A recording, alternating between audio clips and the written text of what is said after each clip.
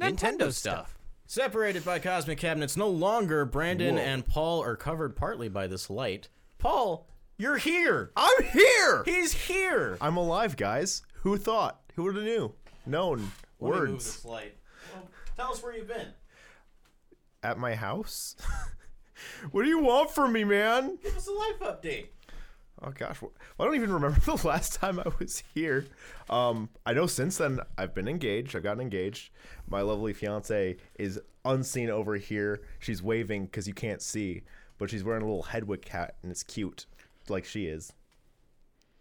And I've been working nights, which is why I've never been here.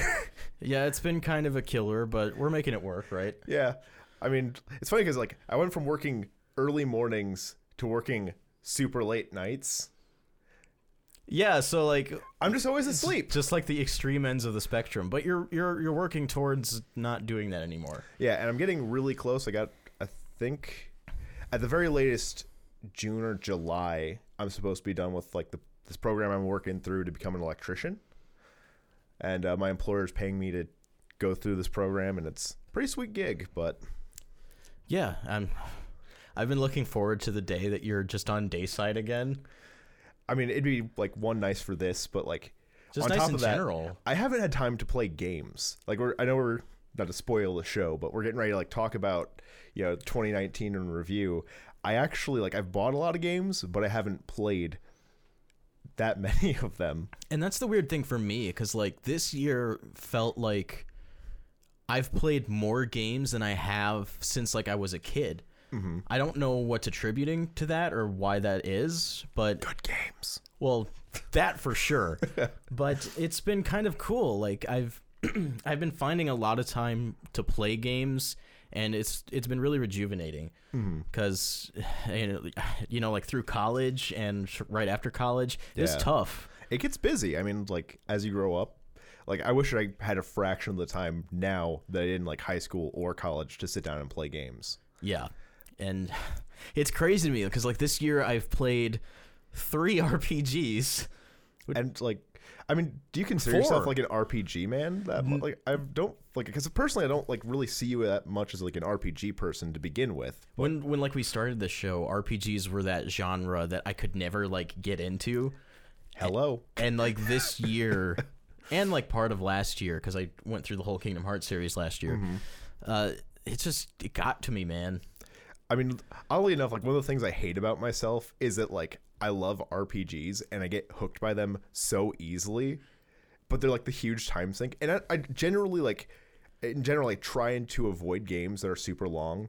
But like, if you look at the games that I did play this year, I sunk 40 to 60 hours into them, and like they were the things that kind of broke my like cycle in general. Like usually, I have my schedule. I wake up. I have a couple hours. I'll sit and watch TV and get ready for work. I'll go to work. I'll come home. I'll go to sleep. Repeat.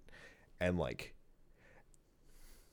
at least like a couple of those games, I found myself like trying to squeeze in during the week, which normally I wouldn't do. It wouldn't be something that like I'd sit down to play games, but like, weekends weren't enough time to sit down and enjoy these games. Yeah. So I made time. It's nice to just like dedicate that period of time and say to yourself, hey, I'm going to do this thing on this day. Like you said, to break the cycle and just make sure that you're, giving yourself time. Because, as you go into adulthood, you get so wrapped up in your job and, your ambitions. Like if you want to work on your career, like we've both been doing, it can get away from you though. So like you got to be careful and make sure that, you give yourself some time. Your you time. Yeah. I mean, right now, like, that's part of the problem with, like, why I haven't played as many games this year is because at the start of the year with my job, it was 48 hours a week. Finally, like, that tapered off. I think I'm getting back into that in, like, the next couple of months. It's probably going to draw me back into that cycle, but, oh, well, I make good money. I can't complain. I forgot where I was going with that. Okay. In addition to that, though, I'm also having to spend my weekend time working on school. And so that's kind of been like... I know, like, you said you'd even taken a couple days where the only thing you did, like, the whole day was the book work. Yeah, I took a sick day because I had like a deadline for one of my classes, and in like the 10 hours I should have been at work, I finished 2 classes, or 2 lessons. Hey man, you know, that's great. Like you're putting your butt to the grindstone. I almost said a different word. But you know, you're making it happen, and I love to see it. Well, it's once I'm done with this, the way I see it is I have that time back that I can sit down and work on content and be on the podcast, and like, We miss you. I miss being here. We talked about before the show, like every once in a while I'll get a "Where's Paul" comment, and sometimes they're from people who I have no idea who they are. So like there have been background fans who are like, who've been there since the beginning that are like, "Where's Paul?" Did he die? Or is there something you're not telling us? No, he's right here. I'm still alive. I mean, Surprise. yeah, we both went to E3 last summer, Yeah. and you know, that was a blast. So it's not like you're dead. Yeah. Well, I'm just poor. Like that's the other thing. Like the reason why I've been doing like this program on the side that's like been keeping me from doing all of this is that I want to be able to like make enough from my day job to just live. Yeah, no, I totally get that. And like once I get done with this, once I kind of fall into that next job, you know, I'm able to, you know, afford to go to E3 and afford to like travel and buy all the games. And What's also cool, and something that, you know, the folks at home might not be thinking about right away, is like with the electrician work, that could even funnel a little bit into what we do here. that's actually, I had 5 different options because I'm going into like a trade school program. The reason why I chose electricity, I was originally going to choose plumbing because they make good money. Electricians also make good money, but it also meshes into the film work. If we ever make it to the point where we have a building and we want, you know, put up lights, Yeah. I can wire that. I know, you know, how to like wire all the different equipment because, you know, a studio would require a lot of power. Yeah. And so I'd be able to kind of manage that for us. We And don't they have can to be a pay. fire hazard. So I definitely want a professional. Yeah, we don't want to die. I really don't. The final live stream before the fire. The final stream before we go up in flames. We went out with a bang. Well, we hope that it never comes to that. The Broken Room Arcade. Flavor. The flame room. Yeah, let's not go up in flames. But yeah, it'd be great to like utilize that new skill set and funnel it back into the channel, and finally, you know, realize that dream of opening up our own Brian's. Yeah. Because we've been talking about opening up a Brian's ever since VGHS first came out. Oh yeah. So you know, like, and Brian's Room Arcade. the Brian's Room Arcade. We should have the actor be That'd like be there at the fun. opening ceremony. Plaster his face on the look. So the Break Room Arcade is a place we want to eventually open and be kind of like a community hub with arcade machines and tabletop games and maker spaces and stuff like that. Place to just hang out. Yeah, that's been a kind of a goal for us, and it ties right into the name of the channel. Yeah. But we have some Nintendo to talk about. Yeah. I would hope so on the Nintendo Stuff podcast. You never know on this show. So going about my PlayStation 4, my PlayStation 5, sorry, because there have been a couple times when Logan and I had just kind of gotten a little PlayStation-y on this show, and we have to kind of dial it back a little bit. But not today. So just last week, we had our first Nintendo Direct of the year. and it was Pokemon, which is even better. And I wasn't expecting that. I gotta be honest, because usually this happens like in the early spring. Yeah. I think it's like March in the last couple of years, right? Yeah. And you're always like the first couple months, you're just kind of like wondering, like, you have like a couple dates from like previous year, and you're just kind of wondering like, what's next? Like this year is even worse, I think, than other months, because like after Animal Crossing, I can't think of anything, and it's a blank slate. it's kind of on me because I haven't been like following too much. But I remember asking you, like, we were both sat there and like, what is after Animal Crossing? Yeah, it's like Animal Crossing is it right now. But at least we know now that Pokemon does have some releases coming out. And the first thing that they announced in that video, they had two subjects they covered. The first was Pokemon Mystery Dungeon DX, which is a remake of the original Pokemon Mystery Dungeon Blue Rescue Team and Red Rescue Team. Which I actually remember having for the DS. I think it was one of the first games I bought for the DS. Me too. And I got that game as a Christmas present. It wasn't something that I purchased of my own accord because I personally didn't think it would be something I was into. But then I started playing it, and it was a fun game. it's a really fun game. Yeah, with a great story, like a surprisingly good story for something that looks so lighthearted. Well, remember they had like the anime adaptation for it too. Yeah, there was the anime special. Which did also spark a series for a little bit. I don't think it lasted very long, but There's like 4 or 5 different episode specials. I think there was 1 or 2 for each game in the series. But yeah, it did spark that initial interest for me because I loved the anime. You know, I was a little kid. You know, like we eat that stuff up. it's Pokemon on TV.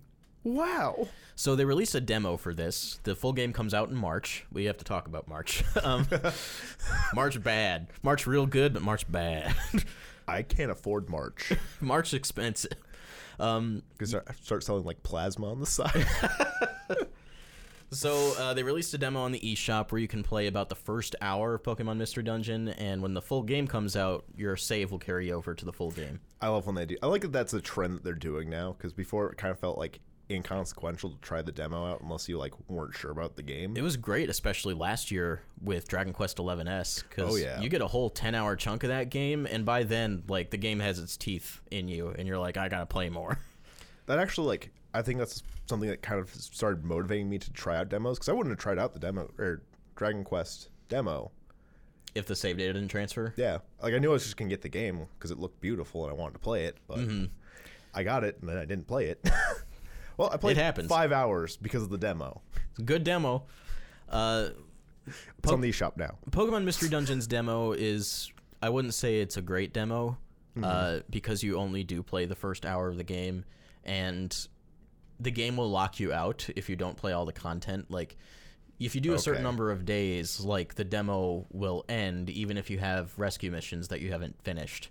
You can do them all, because if you have multiple rescue missions that are at a single dungeon, you can do all of them. Okay, that's something that I do remember about the game that I did like as a kid. Yeah, you didn't have to jump out and go back in. I like when you can just like have multiple objectives in an area and just keep doing it. Yeah.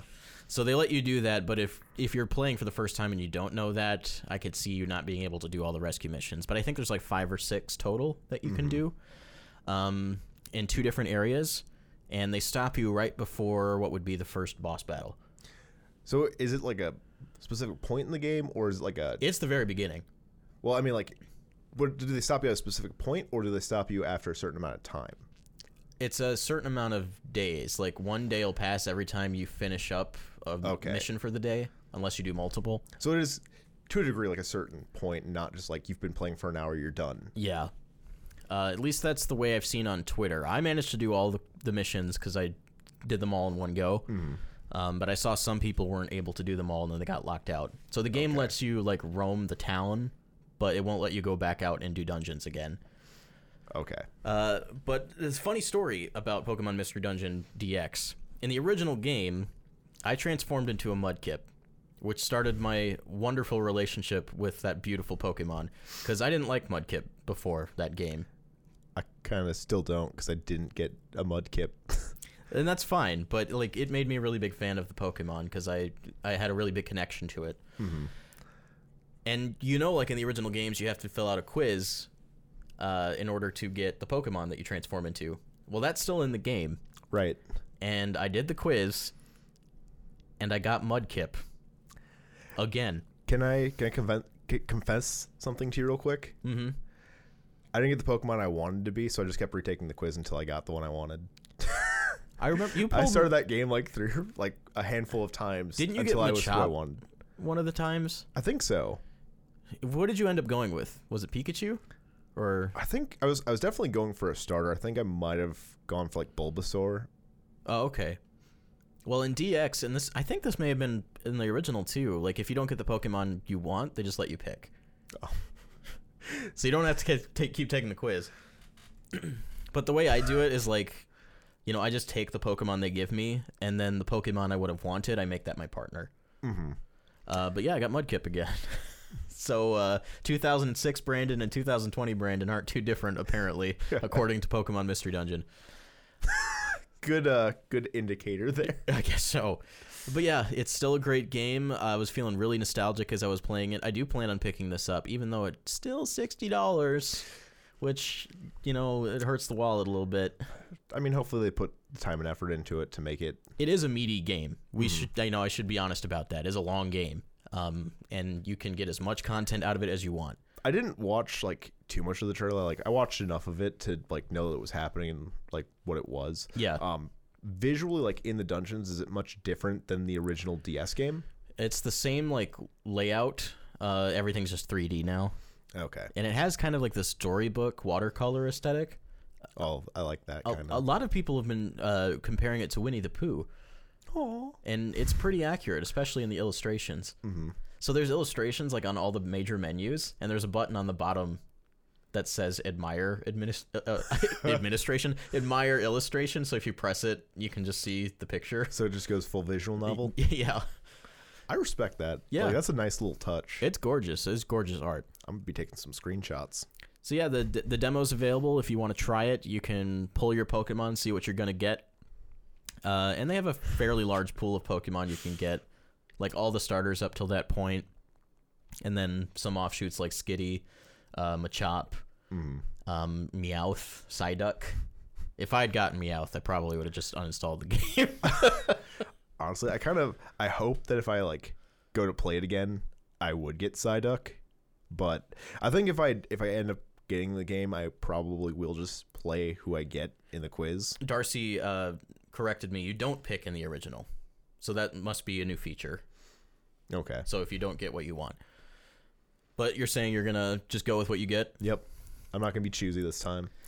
I'll accept my fate. Well, I think as we get older, too, like... I don't got time to sit there and do the quiz more than once. Well, besides that, like, we want to build connections with more Pokemon and stop maybe, like, just sticking so closely to the first 151. Yeah. Because, you know, for a while there when we were younger, like, especially when Pokemon got to Gen 3, we were just like, oh, but the originals are so much better. But it's kind of closed-minded, and we've gotten better about that. Yeah. And I've loved most of the Pokemon that have come out in the last couple generations. It's more fun that way. Yeah, definitely. So yeah, Pokemon Mystery Dungeon DX. But that's not the only thing that they revealed in this Pokemon Direct. And this next thing actually surprised me. Me as well. So they revealed a expansion pass for Pokemon Sword and Shield. It comes in 2 parts. Sold. Wow. You had me an expansion pass. That was easy. So one part releases in June of 2020, and the second part is just slated for the fall. It's okay. You can just open it. Okay. So it's the Isle of Armor is the first one, and the second one is the Crown Tundra. They are full scale. Okay, Monster Hunter. I know, right? I felt the same way. They're like full scale wild areas, like fully explorable, but they have a lot more going on, and they're story focused. So in the first one, you visit a dojo, and you're trained under Mustard. My dude. I'm paying for this expansion pass just for Mustard, by the way. He's also on the thumbnail if you want a visual reference. He's had that much of an impact on us that like Mustard took the world by storm, let me tell you. you were originally like looking at Pokemon Mystery Dungeon for the thumbnail. I'm like, dude, Mustard. You were right too. Yeah, Mustard was definitely the way to go. So you train under him and try to take over as Grandmaster, and there's a fighting type legendary Pokemon who can evolve into 2 different styles. Ooh. And as far as I know, they haven't confirmed this, but I believe you get one style in Sword and the other style in Shield. Makes sense. So I think it's like the 1 strike and then the fast strike style. I could be wrong, something like that. But he has like different fighting poses. It's cool. Yeah. It's also another legendary Pokemon that evolves. There's not a whole lot of those. Yeah. Diversity. Yeah, it's neat. And it takes place on an island, and it's like completely separate from the rest of the Galar region. So I imagine you'll like take a boat or something there. In mean, the at this game. point, there's any number of ways to travel in Pokemon. Yeah. Hop on your Charizard, Take get on your a train, balloon, ride the train, yeah. Lapras. So many ways. And then they didn't detail too much about the other one, but it takes place in a snowy area. With monsters. You hunt them. Yes, with big weapons. But the big draw to that one is that there's an underground area that you can go and play co-op with your friends and try and take down all of the original legendary Pokemon from past games. See, that's cool. Yeah. I actually, like, it was early in the morning for me. And so I scrolled through Twitter and just, like, looked at all the tweets with, like, the information from Nintendo. Mm-hmm. But I didn't see, like, the details for the expansion pass. So, like, things like that I missed. I just, like, kind of watched the trailers. So I saw, like, oh, hey, these Pokemon are back. He's back. She's back. They're there. Everyone's there. Everyone is here. Pokemon Sword and Shield Ultimate. That's another thing about the expansion pass that has people excited and also upset. They're bringing back 200 plus veteran Pokemon in addition to the new Pokemon. That's quite a few. So we were at around 400 Pokemon exactly 400 Pokemon in the original Sword and Shield decks, and that includes the new ones. So And I didn't feel like that was, like, unsubstantial at all. Like, it felt like there was a good diversity of Pokemon in the region. And, yeah, I felt the same way. like, every time I went back into the wild area and, like, explored, like, There's new Pokemon, right? having that, like, kind of level cap or level barrier kind of keeping you from catching these Pokemon did a good job motivating you to go back to different areas and capturing those Pokemon, like, as you progress through the story. So if you've already completed your Pokedex, and I know a few people who have, my wife did. Wow. The first time she's ever done it. I didn't. I haven't either. But now you have a reason to go back and catch more Pokemon. And one of the reasons people are upset is because they're under the assumption you have to pay for the DLC in order to obtain these Pokemon. But that's not true. The Pokemon can be traded to players who don't buy the expansion pass. Which is a smart move. Yeah, so the Pokemon are available to you. You just can't catch them yourself if you don't buy the DLC. I think that's fine. I mean, it's definitely fair. Like, It's a compromise, right? yeah, you can still get them, but you're not, like, you have to pay for them, and it requires the people who do pay to kind of do the work for you. So I think you're actually getting the better end of the deal. You don't have to go and find them all. You just trade for them. Really, the only thing they're not giving you by not paying is just the experience of catching the Pokemon yourself. And I think that's fine because I would be way less motivated to go back and do these new story DLCs if there weren't new Pokemon for me to catch. And a good way to do that is to bring back some old ones. And I know I can understand why people might be a little hurt by that. Well, it's still, in my eyes, it's still in the spirit of the game, because the reason why you have the two versions is to force you to trade with other people, make friends. It's a social experience. So it's built right into the spirit of the series, right? Yeah. So I'm gonna assume that it would be the case even with the expansion passes, that not all of them that they're adding back in are going to be in both versions. I think they've confirmed that, yeah. So I mean, even like, unless you bought both versions to begin with, you still had to trade. You weren't gonna be able to complete that Pokedex originally unless you bought both versions. So you're still in the same situation whether you pay for the expansion pass. You just have to trade a lot more.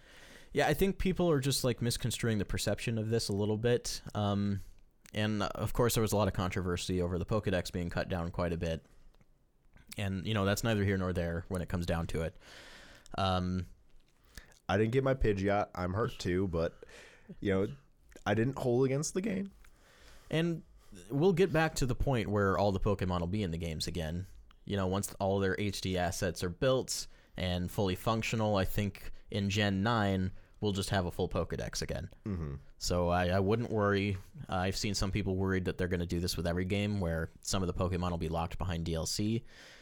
And I don't see that happening. That's not even technically what's happening. Right. I'm going to assume in the future, too, that, like, rather than doing something like that, they might add different versions, or, like, whatever the next gimmick is, like Gigantamax, Dynamax, that they might, like, oh, hey, here's a couple more versions of these Pokemon, or like with Yeah, Z and moves, or that would be a good supplement. Yeah. And they're even doing a little bit of that with this DLC because we're getting Gigantamax forms of the 3 starters. I love Cinderace's Gigantamax form. He stands on a giant ball, and his ears get super long. I just love that. I'm gonna embarrass myself because it's been a minute since I've actually sat down and played Pokemon. Rillaboom? Yeah, his drum kit This is is Gigantamax. This is huge. And then there's Inteleon, who stands on top of a tower and it gets a sniper rifle. So yeah, there's a lot of cool stuff going on there. They're having fun with the designs. And one thing I want to bring up is people are a little bit upset about the price point. It's $30, and you get both Part 1 and Part 2. But if they were doing this like they did in the past, you would instead be buying a third $60 game. Yeah, and that's, I'd say, a nice compromise. And it seems to me like the amount of content we're getting with the expansion pass is more than they would typically add to a third version of a Pokemon game. Right. So it's something new, and I think people are going to take some time to get used to it. I mean, at the end of the day, like, I spent $20 for an expansion pass for Fire Emblem. Like, to me, $10 more for Pokemon, like, the amount of content they're putting into it isn't that bad. I've seen worse DLC packs. Yeah. One criticism I do have, and that's not to say I agree with everything that's happening. We shouldn't, the DLC shouldn't be a crutch. I don't necessarily think that's what's happening. I do believe that they released a complete game. Mm-hmm. But under the circumstances that took place with the release of Sword and Shield, I can understand why people might be a little miffed. Mm-hmm. That said, where was I going with this? I had another part.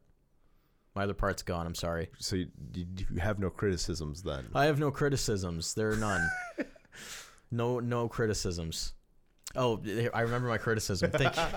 So there's 2 versions of the DLC.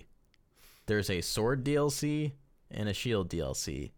Mm-hmm. That kind of rubs me the wrong way. I feel like it should be one expansion pass that would apply to both games. So if you're a player who likes to buy both, then if you buy one expansion pass, it applies to both your Sword and your Shield. I wasn't sure quite where you were, like, what you meant by that, because like the way I interpreted it was like, if I have Sword, I definitely want the DLC pass content for Sword, not. But no, the issue is like, that they've split it up. You have both, yeah. So I think it should just be a Pokemon Sword and Shield expansion pass, and not a Pokemon Sword expansion and a Pokemon Shield expansion. That's a little crummy, if you ask me, because I know people who have both versions, and they're gonna have to buy the DLC twice. There's the $60. Yeah, there it is. Well, I think like my household, I have Shield, the fiance has Sword, and so we will spend $60 getting the DLC. But I mean, all things considered, $60 for both of us isn't that bad.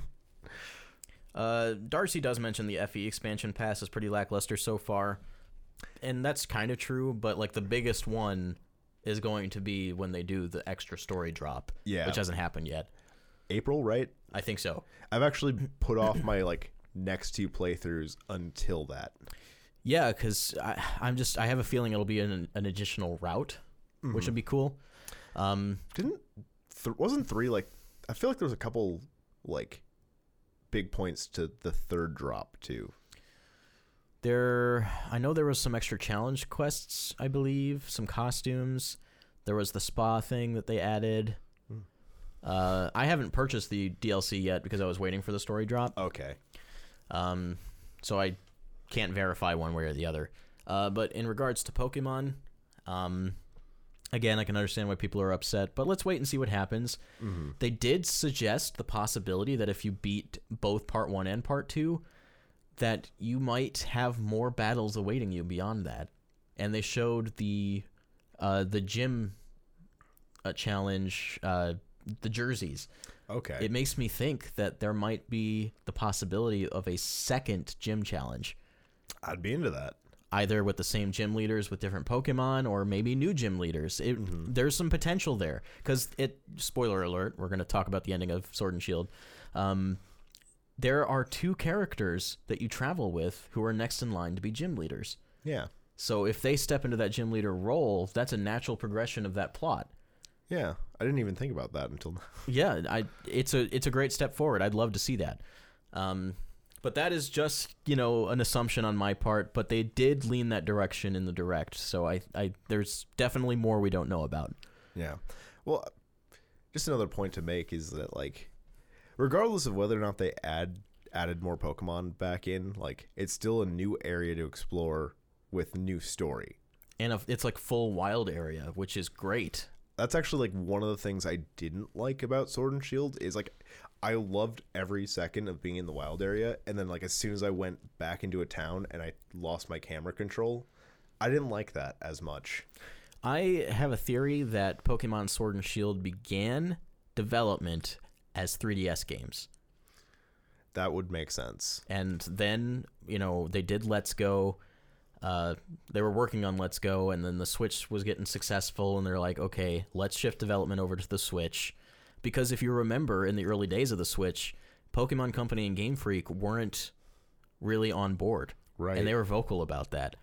So, I think they were 3DS games first, and that accounts for some of the things we've seen in the game. That might even account for why not all the Pokemon are in there. Yeah. Wasn't there, like, I remember one part of, like, why people were upset that the whole, like, National Dex wasn't there was that, like, they mentioned that they needed the HD assets, but I think the assets ended up being, like, taken from Pokemon Go or from 3DS. 3DS. Yeah. There's evidence, but we can't really prove anything. We just have to take Game Freak at their word. Well, they might have found that, like, that might be the case if it had started as a 3DS game. Yeah. Yeah. So we can't really say one way or the other, and I don't want to, like, build an argument based on conjecture, which is what all of the internet did. But deep down, isn't everything just conjecture? You're right. When it comes down to it, that's what the show's built on, is conjecture. But Game Freak aside, I feel like these will be good. Definitely. I mean, I saw Expansion Pass, and I was like, and I watched, like, just the trailer without any of the information. Just saw, like, the different, like, artwork, and then I went and bought the Expansion Pass immediately. This has bigger implications too. That means there's not a Pokemon game coming out this year. That means they can spend more time on whatever Pokemon game is next. You see, you just saved me $60. I didn't, like, I saved $60 from it there not being a third version. I saved $60 from there not being another game this year. I just saved $120. They can have 30. So this expansion pass is technically the Pokemon game for this year, and I like that strategy. Because next year we're probably going to get Sinnoh remakes, and it'll probably iterate on the engine that we have now, and then Generation 9, I have a feeling, will go full wild area and beyond. Which I'd be excited for. I mean, I like the direction they're going, definitely. Like I said, the only thing that I was kind of about was just going into the cities from the wild area, because the wild area just felt good. And the cities didn't even seem as big as, like, even X and Y. Like, Lumio City is really grand and large, and most of the towns in Sword and Shield feel no bigger than the ones from the Kanto region. Yeah. And it feels a little prehistoric that way, but like I said, I feel like with Gen 9 we're going to get that full conversion, because they've only just started working with the hardware. Yeah. They'd only just now, like, get their feet wet and figuring it out. HD is new for Pokemon. I don't think that Switch has gone places. It's not the future. And they had their stock in the 3DS. Well, I mean, they made bank on the 3DS. Pokemon had been there for, so long. And who doesn't have a 3DS? Everyone and their mother had a 3DS. Everyone and their mother had a DS. Like, handheld is Pokemon. Pokemon is handheld. And I can understand why they'd have reservations about that. Pokemon sells handhelds. The Switch is also a handheld. Who thought? Who would have known? My mind's blown. I have a feeling like the prospect of Pokemon and Animal Crossing was a big reason why the Switch Lite exists. Get consoles into the hands of the more casual players. Less expensive. They are handheld, so it won't be that different for people who are buying it for the first time. I mean, I've never held one. I haven't come across them yet. Do you know, are they like a slightly sturdier too? Yeah, I mean, the big thing with the regular Switch is the Joy-Cons kind of creak. Yeah. You don't have that on the Switch Lite because it's all built together. But overall, I'd say that was a pretty exciting Direct for the start of the year. It's the longest Pokemon Direct we've ever had. Well, it put a couple more dates on the horizon. March. Yeah, it put another March date, and then June, and then sometime in the fall. Okay, yeah. I forgot what the dates for the expansion pass were, but I definitely knew March. So I would assume then that Pokemon will have a small presence at E3, probably not too large, like compared to last year, because Pokemon was huge last year. Oh yeah, I remember the line. I remember It was having to long. stop for the photo op in the line. Great photo op, though. Oh yeah, definitely.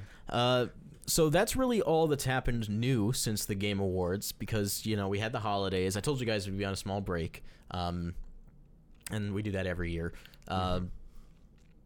So news has been kind of slow. So with that, I want to kind of take some time and look back at 2019 and see. There it is. Wow, I found it. It's been here the whole time. Look, it's 1985. Too far. Too far. Go back. Yeah, just talk about how Nintendo did. Now I need my notes. Yeah, I need my notes for this too. So Nintendo's releases, like the first kind of big game of the year, and I wouldn't even call it big. The first game of the year. I like your notes. Those are my other notes. Was New Super Mario Bros. U Deluxe in January, Which was actually kind of nice for me because I didn't get a chance to play that on the Wii U, and so and that's the never-ending story with these ports, right? that's why they exist. That's why Yeah. they keep porting them. But it was exciting for me to actually have the opportunity to sit down and play that. I got to sit down and play that with my fiance. Shout out again. She's not sitting over there anymore. And it was built in with a little new content with P-Chat, and they also added the Super Luigi U DLC just into the base game. Yeah. I think it was also kind of a nice compromise rather than continuously making the new Super Mario Brothers series new entries every time. I didn't feel like the Switch needed a specific one for the Switch. You're right. And so this was, again, all the ports from the Wii U that need to get existing. rejuvenated. Yeah. To me, the Wii U and the Switch kind of are the same generation to a degree. For the most part. And so they just they're extending that. Yeah. Another thing about New Super Mario Bros. U Deluxe, and yes, so it's interesting that this happened in January because just 5 months later, Super Mario Maker 2 came out. Did they even announce Mario Maker 2 before they released Super Mario Bros. U Deluxe? Mario Maker 2 was announced in the February Direct. So New Super Mario Bros. U Deluxe was out already. Okay. But it's just interesting that those two games released so close together. To me, it kind of makes sense. It has that engine in New Super Mario Maker.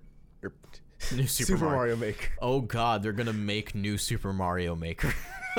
That should have been the name instead of Mario Maker 2. That's what they're gonna call Get it in 20 creative. years. Yeah. But they have I derailed my train of thought with that. One has Mario Maker has a story, Right. but for the most part, it's about making the levels. It's not an adventure. Where New Super Mario Bros. U Deluxe has those levels and a story connecting them. Yeah, so it kind of fills that hole in the Switch lineup. Yeah. So right after New Super Mario Bros. U Deluxe, we got No More Heroes Travis Strikes Again, which is a spin-off of the No More Heroes series. And I didn't buy this game because I heard that nobody liked it really. Oh, wow. I'd never played a No More Heroes game, so I probably wasn't going to start with a spin-off. Yeah, probably not a great place to start.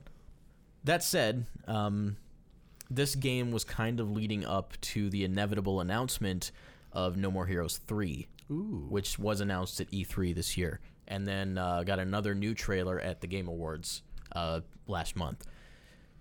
And it did tease the game directly in the game, and it's kind of weird to make you buy a game just to get an announcement of another one, Kingdom Hearts. That was targeted. So yeah, that game kind of came and went, but it's okay because No More Heroes 3 is on the way, and if that's what you really wanted, you don't have to worry anymore. You're gonna get it. Yeah. So in March we got Yoshi's Crafted World, which is a beautiful little game. It's really pretty, and it's really funny too. It's cute. It's easy. It's a Yoshi game. So if Yoshi wasn't your cup of tea, it's not gonna be your cup of tea now. Like.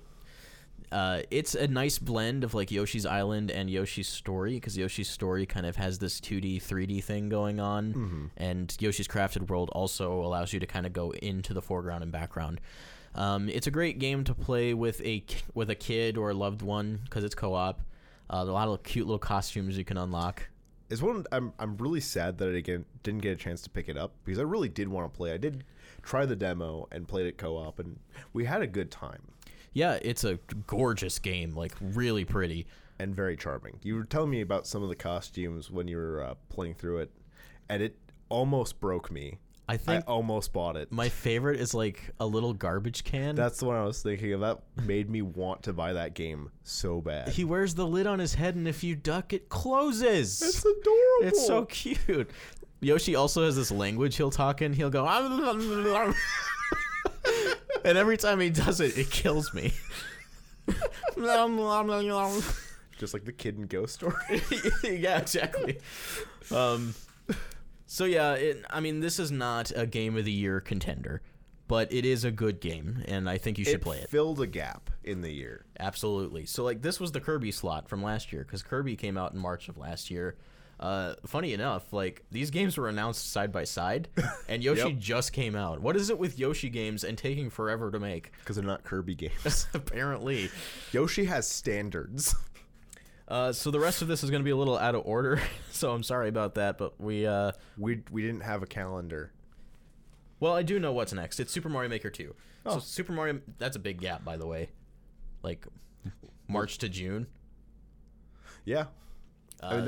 There were smaller games between then, but smaller games, third-party games, Smash DLC.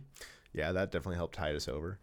Because we got Joker in April, and we had Piranha Plant in February. So that was kind of they were sprinkled out over a good amount of time. Yeah, and Joker took the Smash scene by storm. He was announced at the Game Awards last year in a really cool way. It takes me everything not to just exclusively play on the Persona stage for the music. It's really good. But yeah, I like how they're kind of positioning Smash DLC as a way to kind of tide the year over. Because Smash has like this never-ending hype presence, and as long as there's characters that are always coming, Nintendo can always be in the limelight. Well, we were like when we were talking earlier about what's next. Yeah, for Nintendo, you brought up like, where's the 5th character? There's still one character left in this first pass because we're getting more. And like that's something that like between now and February it fills a gap. Yeah, it tides me over because I'm a big Smash fan. It's something before March. Because in my mind, nothing's bigger than Super Smash Brothers as far as a new game release, because it is probably my favorite game franchise. Well, on top of that too, like all of the character reveals so far have been super fun. Yeah, Joker was like a complete left field choice. I never would have expected that to happen, and yet he was there. And then, like, I think one of my favorites so far was actually Terry. Terry, yes. And like the little video, and you're not knowing like who they're gonna end with, and it just like keeps cycling through. And then there was that like 50-minute video of Sakurai just playing as him and explaining him. We all thought he was gonna announce something else because it was so long. But no, he really just wanted to talk to us about SNK, and it was really interesting. Definitely. I mean, even like this down to the stage would like introduce such an interesting mechanic that like having to like hit the wall enough for yeah. Like that's really cool. And Terry has his own special moves that he grants access to after 100% damage, and they're some of the strongest attacks in the game. Oh yeah. I've found, honestly, like the characters that I attach to the most from DLC are the ones that I didn't know about. So like Terry, Hero from Dragon Quest are probably my 2 favorites, and that's surprising coming from me because my most wanted character was Banjo. And now, And he's out. And he happened. and how often do you play as him? Not nearly as much as Hero. Actually, like, Hero slowed me down in Smash. Like, I stopped playing Smash nearly as much because my fiance just got really good with Hero, and like, the amount of salt it's generated for me is like, You got to be really good at your sight reading it's if you play Hero. damaged our relationship. You got, Hero is ruining my relationship. You got thwacked one too many times. I've stopped just so many games. For me. I was never like this petty before. And it was kind of cool at E3 to both get a character that represented Japan and another character that represented the West, and they kind of bookended it with that, which I thought was neat. It was definitely a good touch. Yeah, so there's a great variety of characters. They do a great job of just carrying the year with that. But outside of Smash DLC, we'll move on to Super Mario Maker 2, which I have a lot of feelings about. It's a great game. Let me say Definitely. that. It's a great sequel to the original, adds a lot of cool stuff. The 3D world theme, I think, is awesome. I wish it was compatible with the other four, but I understand why that it Right. isn't. They added 4-player multiplayer, adding Luigi, Toad, and Toadette, which I thought was cool, because in the original game, you could only play as Mario. Yeah. It was definitely a very nice touch. It Yeah. gave it like it added a lot more appeal to me because when I play games now, I want it to be something I can do with friends and with people. Yeah. Make it a social experience. Yeah, it was one of the killers for me with the original Super Mario Maker is that I couldn't play it with other people. And it was so weird, too, because we were used to 4-player Marios with the new Super Mario series. Yeah.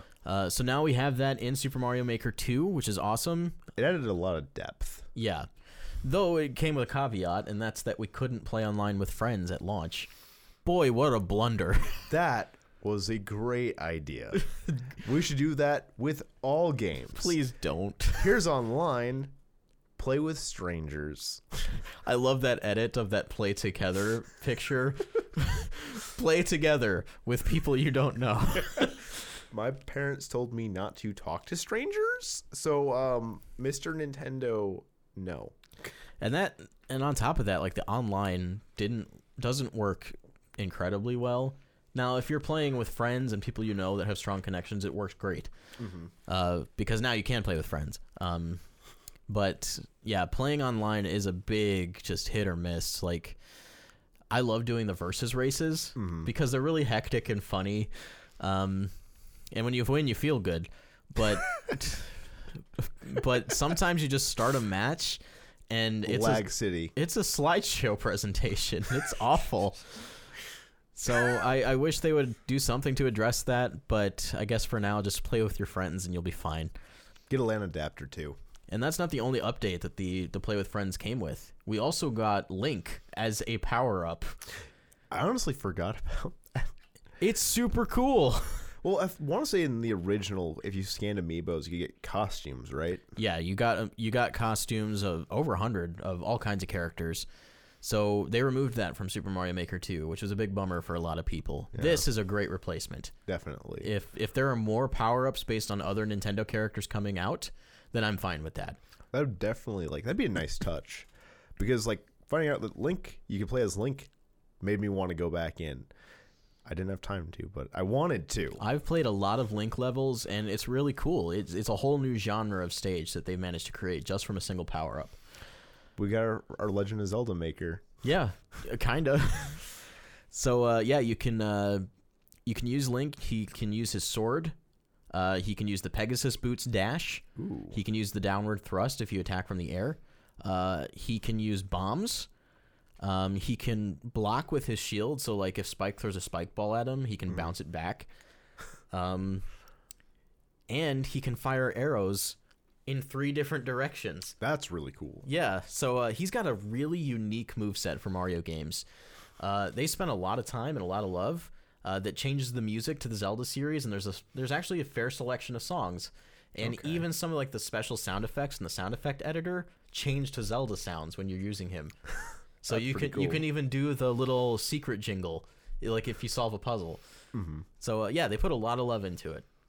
That's nice. When you hit Ganon, when you hit Bowser with the Zelda with the Master Sword outfit, he makes Ganon noises. That's a really nice touch. Yeah, so that's a great update.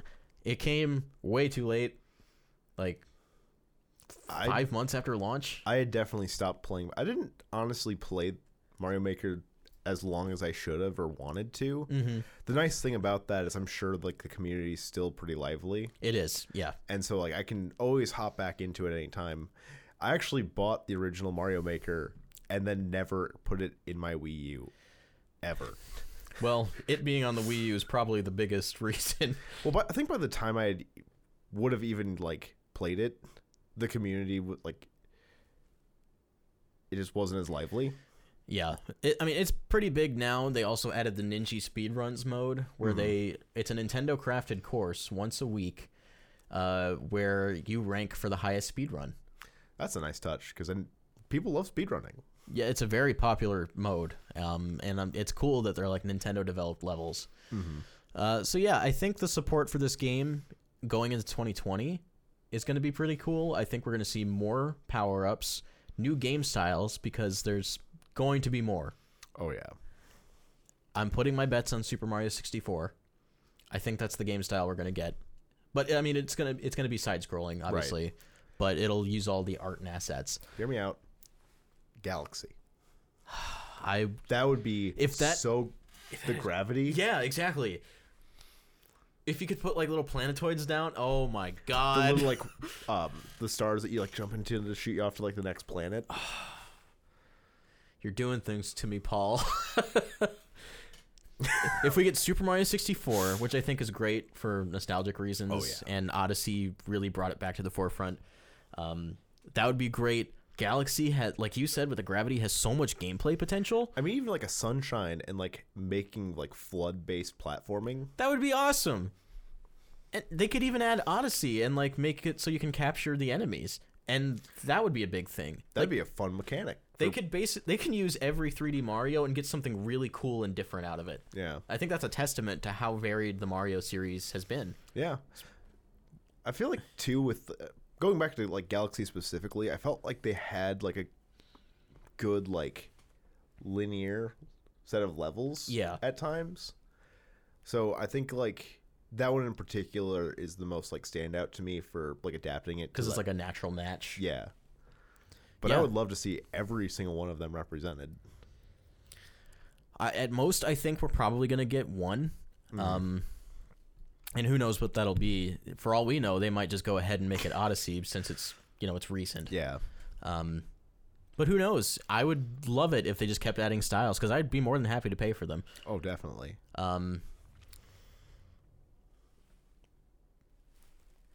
Weird noises in my house. So sorry. It's fine. So we'll see what happens with that. After Super Mario Maker 2 came one of the greatest games of 2019. Marvel Ultimate Alliance 3, right? When did that come out? I can't remember. Your memory of all of this is much better than mine because I don't remember the timeline for this anymore. It came out around the same time. It was after E3. Yeah. It was around the same time as one of my games of the year, Fire Emblem Three Houses. Fire Emblem Three Houses, man. That was a game. Is that where you're going next, though? Yeah, we're talking before Fire I gush. Emblem. We're talking Fire Emblem right now. Oh my god, Fire Emblem. What the heck is this video game? Good. It's very good. I never in a million years expected it to be as good as it is. Well, I had a lot of discussions about this game with coworkers, and one in particular, like we started off gushing about Awakening, and I mentioned that like I had the Fates games and just never really got into them too much. Yeah, and same here. He made a lot of points that I can't really remember right now, but there was something about Three Houses that just kind of like returned to that form of Awakening and like kind of capitalize on what made Awakening so appealing as a Fire Emblem game. Like from an accessibility standpoint? Yeah. Yeah, Awakening was like the first game in the Fire Emblem series that really tried to cater to people who were new to it. and it resonated with a lot of people. I remember playing that demo on 3DS and just being blown away. Oh yeah. I think I had other Fire Emblem games, but it's the first one like I sat down and beat. Yeah, same Three here. Houses is the second Fire Emblem game I sat down and beat. And I'm not done with it, which is the incredible part. I put 60 hours into it at a time in my life where I don't have 60 hours to put into a game, but I made the time. Like every day I'd wake up, I'd make like breakfast, I'd play Fire Emblem, I'd go to work wishing that I was at home playing Fire Emblem. That game is just so good about making you care about your students. Definitely. I was going to be Golden Deer, and like I met Dimitri, and like I took the time to like meet all the students and like know who they were, and like I loved everyone in the Blue Lions house. I loved them before I even really got a chance to know them in depth. And like that like passion and like attachment to these students kept expanding as you go. I mean, that's the thing with Fire Emblem, like You get grow- attached. you develop like the characters, you Right. get to know more of their stories over time. I just imagine being the person like coming up with all the scenarios and whatnot, and like the relationships. There's a testament to that too, because like all of the support conversations you can have, they're really good. Oh yeah. Like they really delve into these characters, and even there's a couple characters in the Golden Deer house who knew each other before, Yeah. being students, and they had a past and like a turmoil between each other that you get to see get resolved. That also, I think, there are a few cute characters in like Blue Lines that like had rivalries that were rooted in like their childhoods, and like I think like the relationships between like their families. It was a really nice touch. Yeah.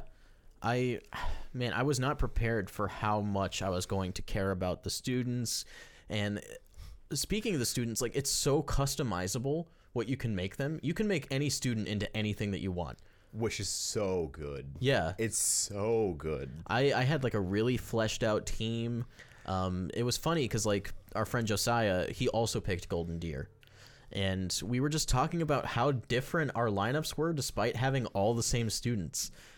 I think not to change the subject too much, but I think one of the things I loved the most was like recruiting other students from other houses. And like I spent so much time in strategizing like how I was going to develop characters and how I was going to develop myself. Like I changed how like my avatar character like developed based on like who I wanted in my house. Oh, okay. So I spent so much time like kind of like learning like what they're looking for and raising those stats and making it a point to raise those stats. And the things they excel at. Yeah. And like with the individual like students, I spent so much time like trying to figure out which of their stats I should develop, and picking which path I want them to go. Because there are certain characters that like they might not have been passionate about long range, but I needed a long range person. They're kind of decent at it already, so you get a bow. You get a bow. And the game also kind of encouraged you to kind of multi-class them. Yeah. So like I have some students who were good at both types of magic and became like a grimoire. I think like some of the exams, like to change their class towards like the master classes. Yeah. I think you need a good multiple. 2 or 3 skills for them. Also the way that all kind of plans out, so they make it so you can see pretty much everything, like all of the class examinations through master rank, so you can plan ahead. Yeah. And so like I had plans for Raphael, my big meaty lughead that I love dearly. He was the one that like I had to make my avatar so good at brawling because I needed Raphael. Raphael was my crutch. He had like a 50% crit rate. He attacked 4 times per turn. That was the one thing that like once I started developing that skill, I realized how good being a brawler was. It's a great class, yeah. I actually like there were 2 or 3 other characters like you're getting gauntlets. You are going to learn how to brawl because it is good. I had Lysithea trained in all forms of magic. So, like, light magic and dark magic, so she could heal and also just do oodles of damage. It was so funny because she just had, like, so many tomes. Which is a change to Fire Emblem Three Houses that I appreciated, is that they got rid of a lot of the books. Like, for the most part, most of the magic you don't have to replenish. It just gets replenished after a quest. Yeah, that actually was something that was very exhausting in the old games. Yeah. Like, having it so, like, you can use it a certain amount of times, but you don't have to, like, buy another book when you get back. Yeah. Was a nice touch. You still have to buy and replenish your weapons, but it never felt like too much. Yeah. Usually, like, about the time that, like, a type of weapon was wearing down and I was thinking about repairing it, I unlocked, like, the next level. So if I was at, like, the steel, like, I'd unlock the silver. Yeah. And so I'd be buying the silver. Yeah, the pacing to the upgrades was really, really solid. And I always seemed to have just enough money to get everything I needed. Definitely. And then you also had the advantage of being able to sell off some stuff. But one of the reasons I had so much money is because I did every single possible battle that I could do. You had to maximize those days. Yeah, it kind of borrows from Persona in the way that works. It borrows a lot from Persona, I'd say. But one of the things that, like, speaking of, like, the changes that they made that I didn't necessarily like was the shipping. I missed being able to ship characters, and going through, like, those support scenarios. Right. Killed me because it's like, I want you two to be together so bad. I wonder if they took it out because they couldn't find an excuse for the kids to come back. They could have just dropped that and yeah, I would have been fine without that and just like, oh hey, they got married, now they're S rank support. I mean, spoiler alert, Byleth does get to have a relationship. And technically your other characters do too, but it's just relegated to, like, an epilogue text box, so you don't get to really see it. You do get to see your relationship come to fruition. I wish you could have gotten to see those conversations, though. I really wish that they would have done that. I had some turn out in ways I was just not anticipating. I guess one of the other things that they changed that, like, I was kind of critical of was, I remember in Awakening you could, like, pair 2 units and do that to, like, build the support. But also when you actually, like, ranked up that support, I felt like it was a more significant Jump. Yeah. Like, you having those two, like, on screen together and, like, the other person, like, running in for the extra strike and, like, getting that more and more often. It was nice. I could see kind of shying away from that when you have the armies there, but they gave you a different type of advantage for having units together. I can't remember what it was. Is it accuracy? it might have been. Or like a higher crit rate. I know, like, there is a bonus you still get, but you're right, it's not as, like, significant. Because I think it might have just been the pairing element where you could have, like, 2 units on one space. Oh, right. Which was also just, like, OP because it add to, like, the attack power, I want to say. And you could also save a weaker unit, and they'd get experience points from battle. Donald. That's how you Donald. That's how you Donald, and then once he's strong enough, he's the one pairing up with other weak people. He carries. He's a tank. Don't dismiss the Donald. But yeah, despite all of those, like, small critiques, it was such an incredible game because we haven't even touched the story yet. And like, Right. I think it did like what Fates was trying to do in a much more successful way And by I'll- having yeah, those like 3 like stories. technically 4, and soon to be 5. Yeah. I had a coworker that put 200 hours into the game and like To do every route. Wow. and like I've talked to him, like gotten his opinions on it, and like the way they present the story, you miss so much by like doing the route. Like when you compare all 3, you're getting just a small slice of this like overarching thing. Yeah, there's like a lot of elements to the lore that come together if you play every route.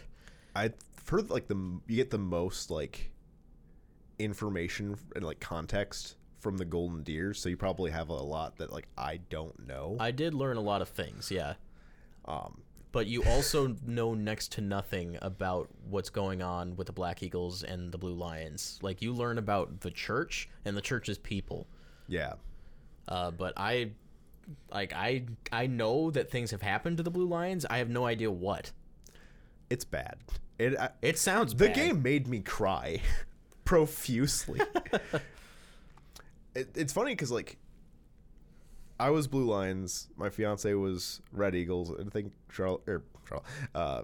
Michaela was too, right? The Black Eagles, yeah. Yeah, sorry. My colors, you know. Well, they are red. They should be the Red Eagles. The red ones. The bad guys.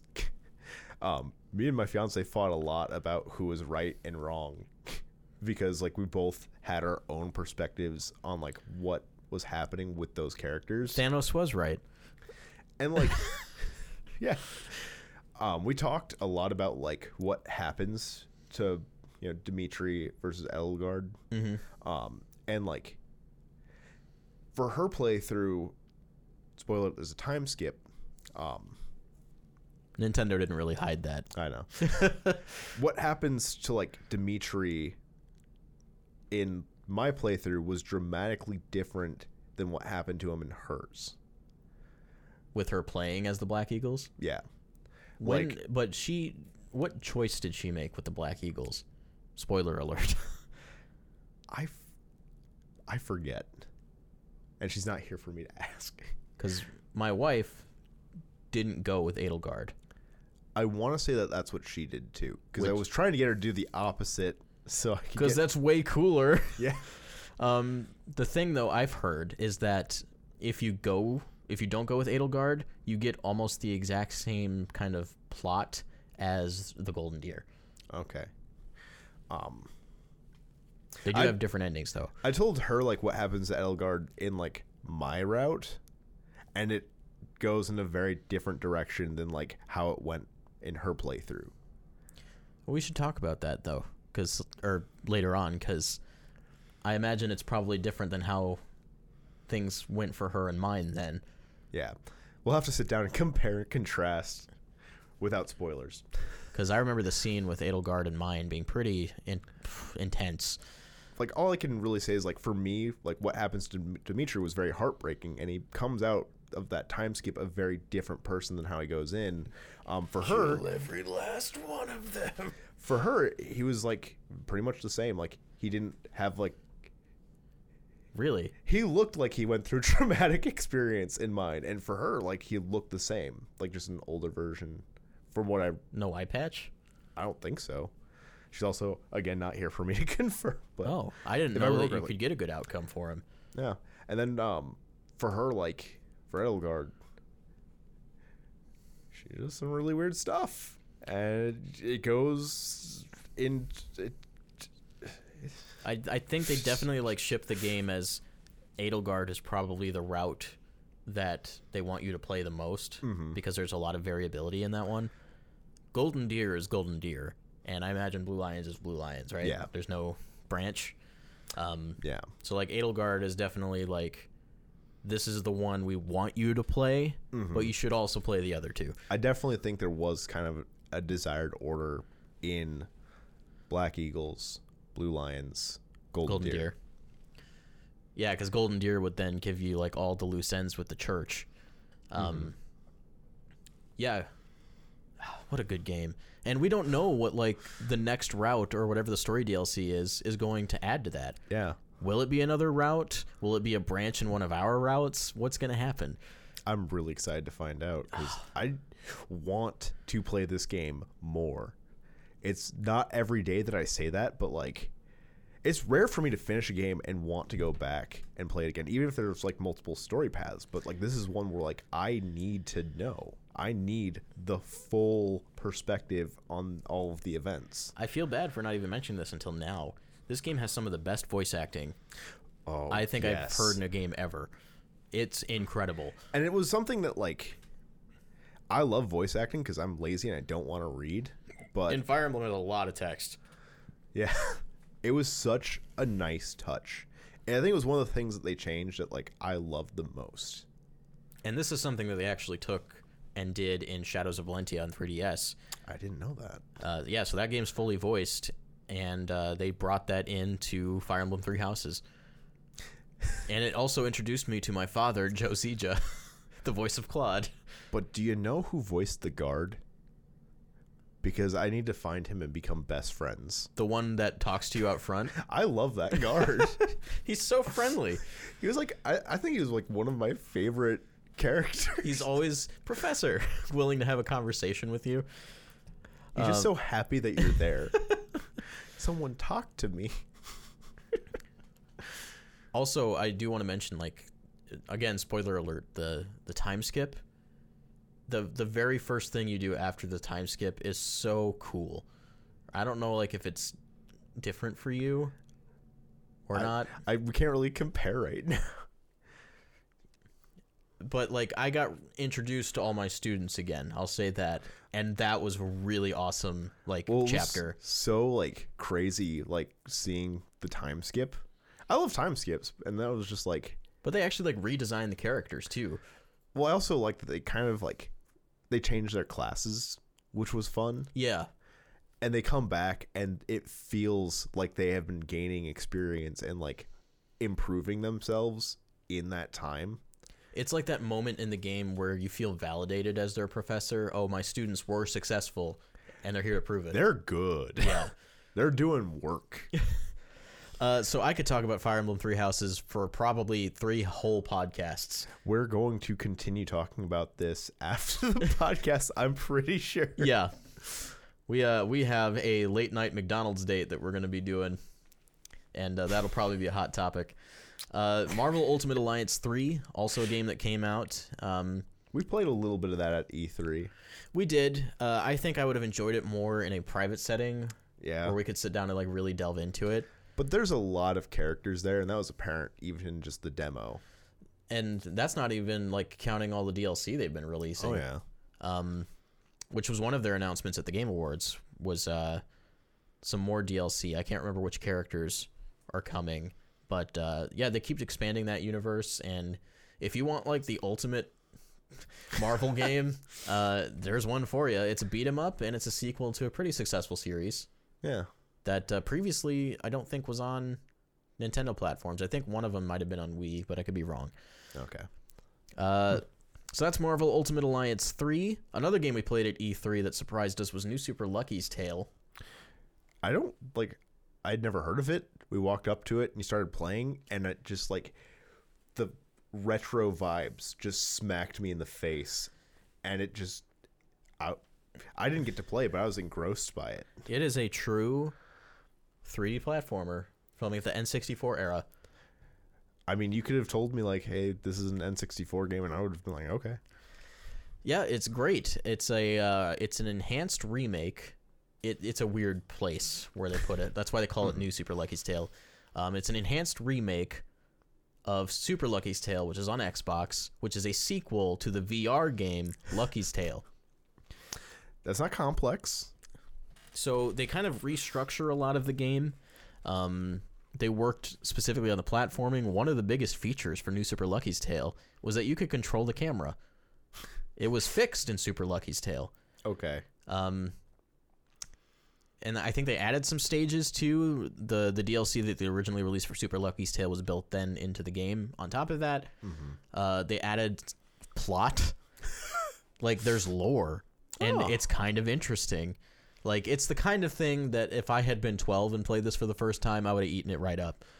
And as a 25-year-old? I ate it right up. Okay. I just sit and think about your age. It's, well, I am, 1 month and I'll level up.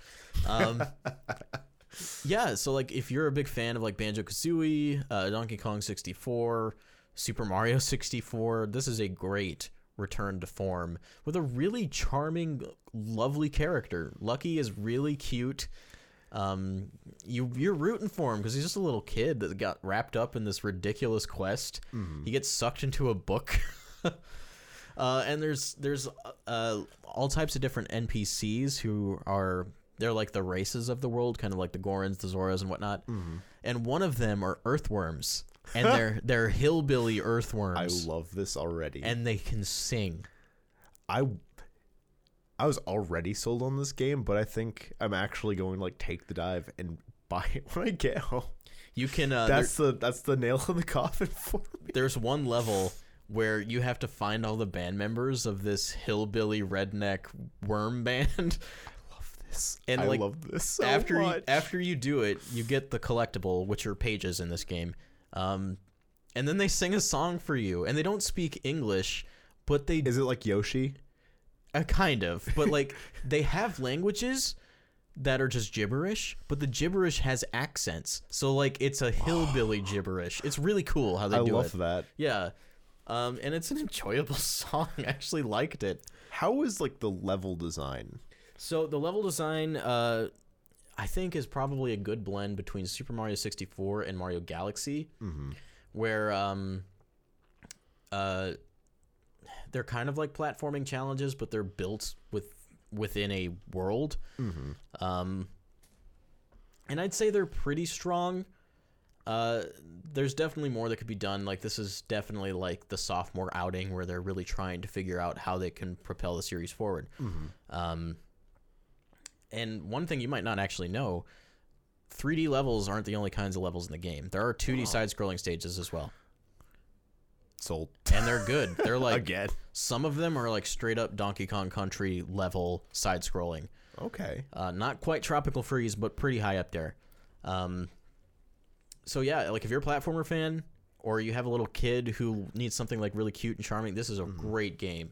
It is $40, but I think it is on sale right now for like $35. I'd buy it at that price. I mean, I bought it at full price. I'll buy it. It is about 9-10 hours of gameplay, and that's for 100%, because I 100%ed the game. I had that much fun with it. Yeah, who expected this? Well, I think the thing about it is like, and the thing that got us is, when's the last time you played that kind of platformer? There's just been like this lack of those lately that like, I love those like classic 3D platformers, and I know like Yooka-Laylee was trying to like fill that gap, and like it fell flat, but it tried. And Super Mario Odyssey was successful, but it was also kind of a new thing. Yeah, it was like the like evolution of it. It's what platformers should be in this era. Yeah. Where New Super Lucky's Tale was kind of like that classic, like what I grew up playing, what I want.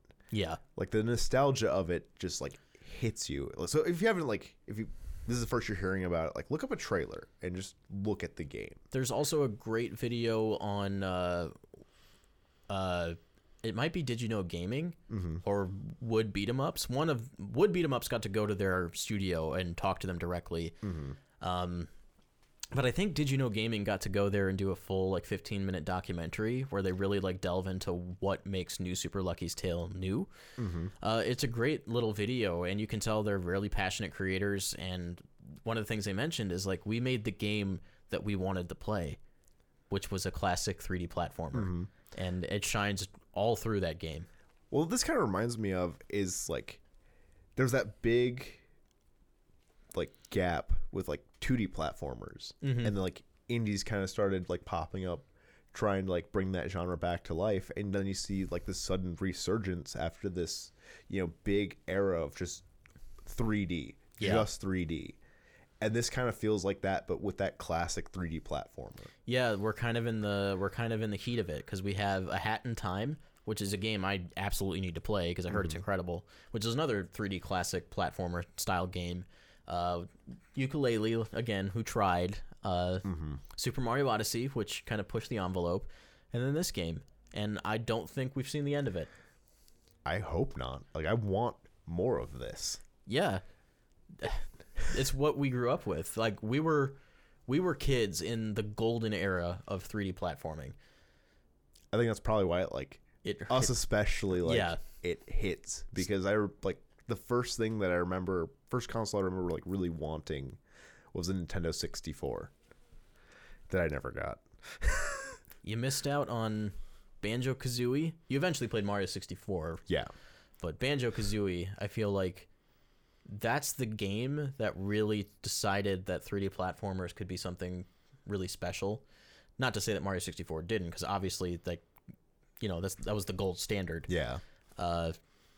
And if I were to compare New Super Lucky's Tale to any game, it would be Banjo-Kazooie. So they did with like Ukulele could. They kind of did, yeah. So sad. So yeah, play New Super Lucky's Tale. If you like 3D platformers, you really can't go wrong. At the end of August, we had Astral Chain, which is a new game from Platinum Games. Well, that one, like, didn't it come out around the same time as one of the other games on our list? It'll have to Daemon X Machina. Yeah. Yeah, they came out about a week apart, I think. It took me...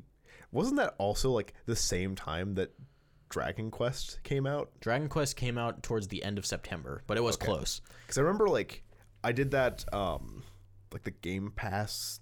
The vouchers? The voucher, yeah. So I bought, like, 4 vouchers, and I was just, like... I had so much trouble deciding what to use, like, the last voucher on. It just... There were, like, 3 different games that I wanted to use it on. And I think I ended up going to Dragon Quest, but, like, they were, like, all out around the same time. And I think both of these games, like, I went to a store and I was ready to buy, like, either one of them. Uh-huh. And I somehow talked myself out of it. I think it was just, I'm poor. Well, we'll talk about Daemon X Machina first, because it sounds like maybe that game isn't super successful. But... at the same time, like, this game was built for a specific audience. It was built for the Armored Core audience who are into mech games, who are into, like, the really specific customization. I see this like Monster Hunter, where, like, from the outside, it doesn't look very good because there's so much you need to know to really appreciate it. There's that, like, learning curve to it. A big barrier to entry, yeah. So I feel like Daemon X Machina is probably a good game. It's just something I can't personally judge because I haven't broken the barrier. There's a demo on the eShop if you want to try that out. I think it does bleed into the full game if you decide to purchase it and you like it. And that's the second demo, because originally they did that first one where they then asked for feedback and, like, how can we improve things? And they did address some of that stuff. So good on you to Marvelous, who I believe the developer is. They also have released some DLC. And it's really cool DLC. I don't know if you know about this, but... I don't know anything. They added the Lancelot. Okay. From Code Geass as a mech. And a costume for Suzaku. Yeah, I'm going to be honest real quick. Like, I think part of the reason why I haven't been on the show in so long is just you selling on so much stuff that I can't afford. Well, I'm not trying to make you spend money. You're doing a darn good job of it, though. Like, I did try out the demo, and I liked what I played. It's actually, like, the giant mech genre is one that, like, I have wanted to get into. I've been kind of wondering, like, what a good game in that would be to, like, try and... Yeah. I think Daemon X Machina would be a good starting point, because it is kind of designed with a Monster Hunter gameplay loop. Okay. Where you go into quests with up to 4 players, and you get parts, you build your machines... There is a story that apparently is pretty poopy, but, you know, that seems to be a theme with this kind of game. I mean, who plays games for the story? Dragon Quest. But one of the things, especially I heard this from Nintendo, is that there's not a lot of multiplayer missions, and that's kind of a downer, because that's kind of the reason I wanted the game. That would be make it a much bigger, like, selling point, yeah. If it was something you just actively play with other people.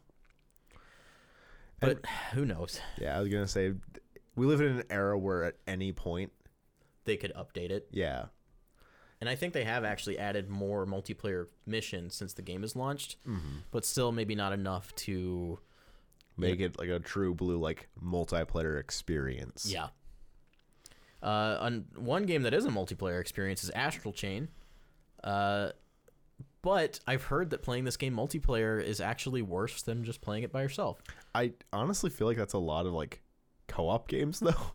Well, it's interesting in this case because, like, the hook of this game is that you are a character who is linked with a chain to another character. And Astral Chain? You might say that. and you control both of them at the same time, one with each stick. So, like, your main character, you run up and attack normally, and I think what you do is you use the right stick to move the other character near the enemy, and they will auto-attack. Okay. So it sounds like it's kind of hard to get down, but once you do, it seems like it's really rewarding, because the trailer for that game was so hype. That game, like, pulled me in. The trailer just, like, made me want it, which is why it was so hard when, like, that, Daemon X Machina, and also, Dragon Quest, like, dropped around the same time, because I can't afford all three. But boy, do I want them. Yeah, this is a game I'd like to get to at some point. I'll probably buy it if it's ever discounted, like a decent amount. Because I like Platinum Games. I love the Bayonetta series, and you know, they're good at action games. That's their thing. So I'd like to give that a shot at some point.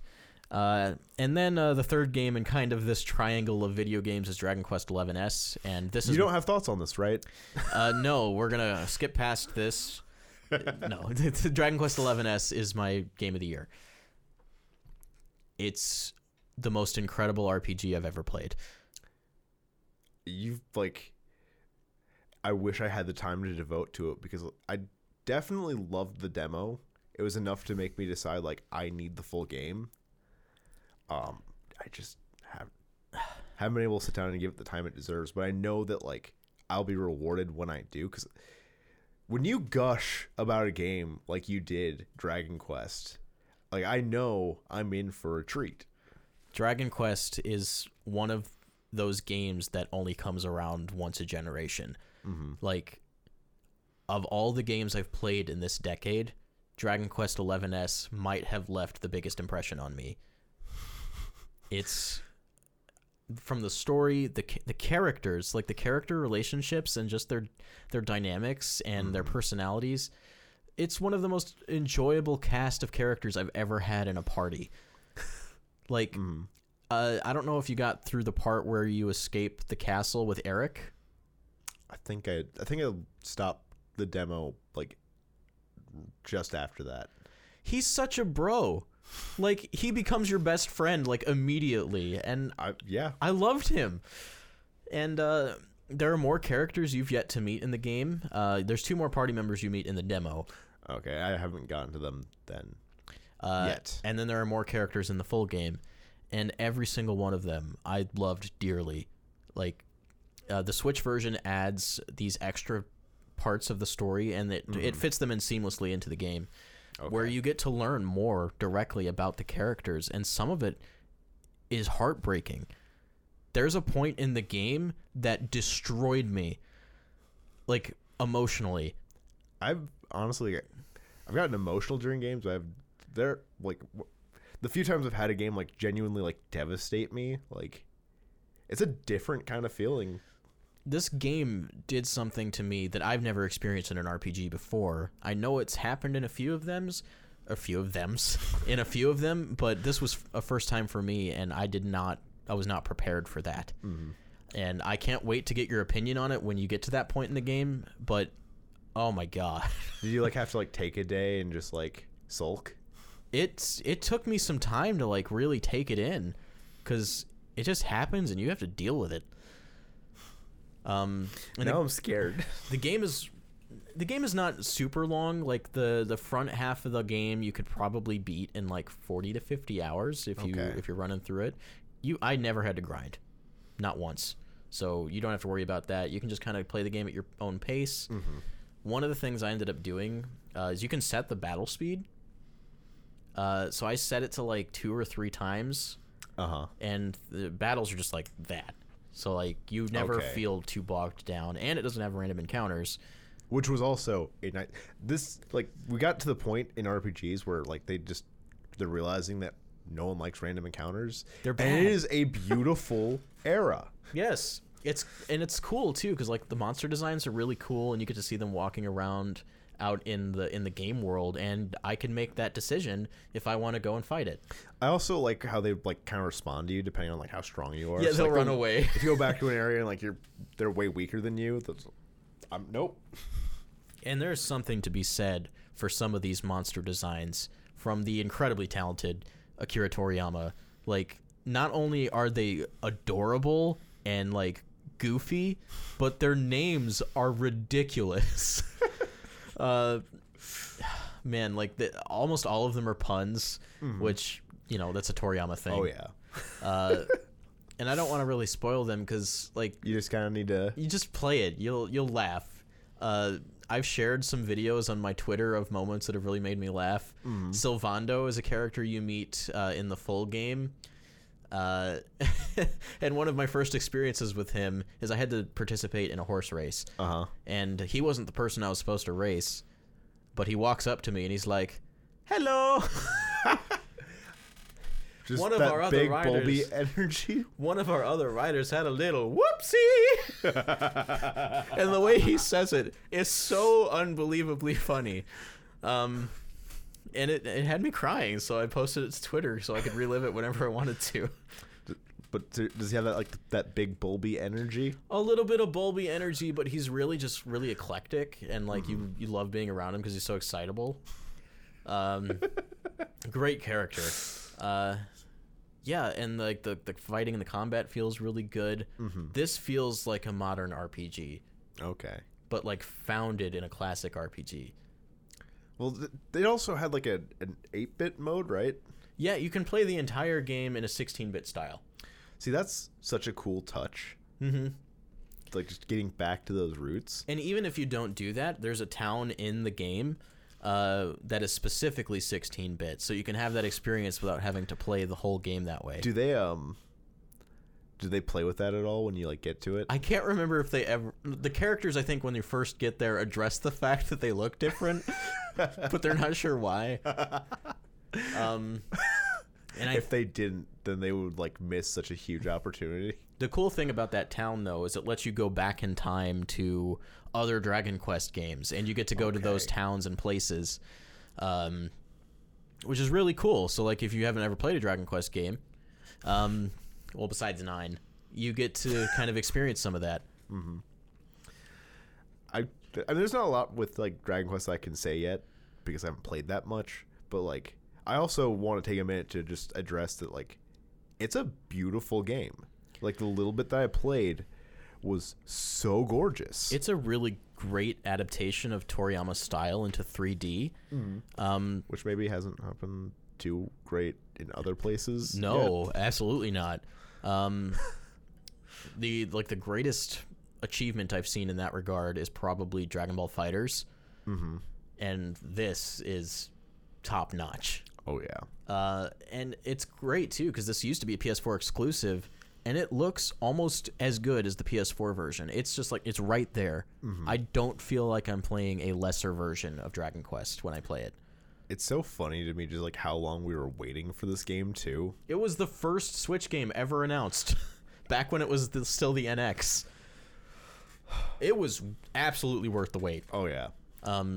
They tied it in with Hero coming to Smash, which, you know, it was a double-edged sword for me because like I played Hero, which I had very little experience with Dragon Quest. That got me excited. I was already planning on buying the game, and then I bought the game and I fell in love with it. Well, I think like with that, Smash Brothers did exactly what Smash Brothers used to do so well. With Fire Emblem? Yep, it did with Fire Emblem. I'm sure it did with like other things too, but like introducing the West to these like beloved Japanese franchises and like piquing your curiosity, like who are these characters? Like what is this? That was actually how I got into Metroid. Because like I had never played a Metroid. I didn't know who Samus was when I played 64 for the first time. And I think you gave me your copy of Metroid Prime on GameCube. That was my first Metroid game, and that game blew me away. And I'm a Metroid fan. It's just how it happens, right? Yeah. So it's cool to see that even with the DLC, it's still happening. Or we talked about that with Terry earlier. Yeah. I bought Garo Mark of the Wolves on my Switch and loved it. I think that's... I mean, there's so many things that make Smash what it is, like make it so prolific.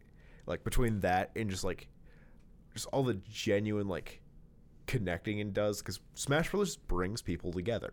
That's its whole purpose. You know, that's the idea behind the symbol, is that it's crossing everyone over. I mean, here's a crazy thought too that like we probably haven't considered, but Japan has this same exact moment probably with Banjo-Kazooie that we're having with Dragon Quest. They did with Little Mac too. That's one that I didn't think about because boxing just is such like an American thing. I remember like when Punch-Out, or excuse me, when Little Mac was added to Smash Brothers, I was looking at a lot of reactions online, and someone had compiled a bunch of Japanese reactions, and most of them were, "Who's Little Mac? What's Punch-Out?" Which is crazy to me because like that was one of like the defining games for the NES for me. Mm-hmm. And I still love that franchise. That's probably why like we haven't gotten a new Punch-Out game yet. Because that was like, because of the Japan. Yeah. Someone's got to make it. I mean, the one on Wii was developed by Next Level Games, and I think they're a Western studio. Okay. So that's probably why I got handed to them. But yeah, like I have to thank Smash for introducing me to my game of the year, Dragon Quest XI's. I mean, I saw the trailer and like I'm decided I want to play this. I got to play this. Was it more Smash for you that did that, or? I was going to buy the game anyway, but Hero was such a fun character for me, and the Yggdrasil's altar stage got me like introduced to the game map, because it is the game map, the whole map. It just got me ready, and I just fell in love. I understand why Japan holds this series in such a high regard. Dragon Quest like is the video game in Japan. It's the game. And there's a reason for that, because it's incredible. So if you like RPGs and you've never played Dragon Quest XI's is absolutely the first game you should play. Well, I guess I have to play it now. Thanks, Brandon. Don't pick it up on PS4 because the Switch version really is the definitive edition. Like, there are a lot of things that they added. Okay. Even your party members running behind you in the game world is new to the Switch version. The orchestral soundtrack, new to the Switch version. Worth it. Everything's worth it. Voice acting, I think, is also new to the Switch version. Okay. The game got dubbed in English before it got dubbed in Japanese, too. Which I thought was weird. Yeah. Okay. Also, a fine dub. Absolutely fine dub. They did a great job. You want to know why that is, though? Because Japanese people don't care. Like, they'll actually read. We're just, Americans are lazy. Do you want to get Americans to play this game? Dub it. Give it voice acting. So moving on from Dragon Quest XI's, again, I want to reiterate that's my game of the year. Fire Emblem's probably mine. Oh, yeah. And that's my second. Like, if Dragon Quest did not come out this year, Fire Emblem would have... Like, it was that close of a fight for me. Mm-hmm. Another game that came out from Game Freak this year, besides Pokemon Sword and Shield, is Little Town Hero. I thought you were going Pokemon. And I heard that this game is terrible. Really? Yep. Steve Bowling over at Game Explain hated it. That was his rating. Was hated. Oh, okay. It's buggy. It's unfinished. He said that the gameplay loop wasn't fun. I can't comment on it from personal experience, so like I'm quoting Steve here. But he really did not like the game. There's not a lot of music. I think there's like one track that you hear. Gosh, that gets old. One of the arguments people made against Pokemon Sword and Shield was like, all of Game Freak's working on Little Town Hero. No, that's not what happened. That is not at all what happened. Which is like, I'm kind of sad because if I remember correctly, like I remember my impressions of it being that it looked like it would be charming. I had the same feeling, yeah. But apparently the game just doesn't live up to that. It's also sad because Toby Fox of Undertale fame got to do a track for the game. Was it the track? I'm not sure. See, I'm sure it wasn't, because if it was, people probably wouldn't be complaining. Yeah. But thankfully, like, that's not the only collaboration he got to do. Sans is in Undertale. Of course he's in Undertale. He's in Smash Brothers. Along with the song. Yeah, along with Megalovania. Which also made it into Taiko. Yes, it did. And he got to compose a song for Pokemon Sword and Shield. He's made it around this year. Crossover. He also got to go to Sakurai's house and play Smash with him, and then Sakurai drove him home. That's adorable. It's adorable. I hope that they like became best friends after that. It sounds like they had a good time. I mean, Sans from Undertale, an indie game, got added to Smash Brothers as a full costume, who's basically the character, outside of not having a move set or voice clips. Right. But I think in a lot of cases, like, that's all they needed to do. There were so many characters that they could do in that style, and honestly, I'd be okay with. When I play as my Sans me, in my mind, I'm just playing as Sans. Like, that's how great of a costume it is. Quick side. When was that Tycho? Was that also this year? Tycho came out I think Tycho came out last year ago. Yeah, okay. I had to stop and double check because if that was this year, we'd have to. I'd have to hurt myself because that bad. I finally got it this year, which is why it's like it was last year. I got last year finally. Did you got it last year? I got it in 2019. Oh, right. I got it in 2018. You got it in 2019. It's currently 2020. I am ashamed, absolutely ashamed, because I didn't put The Legend of Zelda: Link's Awakening on this list. Ouch. I forgot. That was also September was like the March of last year. Yep. That was one of those games. I think this came out 28th? It was after Dragon Quest because I remember. That's why you forgot. Yeah, because it came out during my game of the year. And I also loved Link's Awakening, but this is a game I've played before. Mm-hmm. So it didn't really leave the biggest impression on me because it was, I've played it before. It was cute. It is very, very cute. I love the art style. Because I didn't play the original Game Boy game, but like, I love how they had. Which is funny because I think I also got my copy from you. You're welcome. The same year I got Metroid Prime for you, you gave me Link's Awakening. Because I mean, I wasn't like. You weren't a Zelda fan yet. Yeah, that happened in like middle school for me. With Spirit Tracks, Phantom Hourglass. Yeah. And then from there, the eShop introduced me to all the other ones. Yeah. And I was able to kind of move around the series. But so up until that point, I wasn't interested. That being said, my fiance bought the game because it's actually her favorite, I think, 2D Zelda. Same with Brian Altano over at NBC. Mm-hmm. And she made me play. I didn't get I was going to anyway. Oh, I mean, you should, absolutely. I haven't gotten very far in it yet because life is busy. It's a game that kind of bridges the gap between very, very classic Legend of Zelda going into Ocarina of Time, because I think this is Zelda 4, because I think this is the first game after Link to the Past. Okay. I could be wrong, but I think that's the way it is. So, like, it is very much a traditional Legend of Zelda game.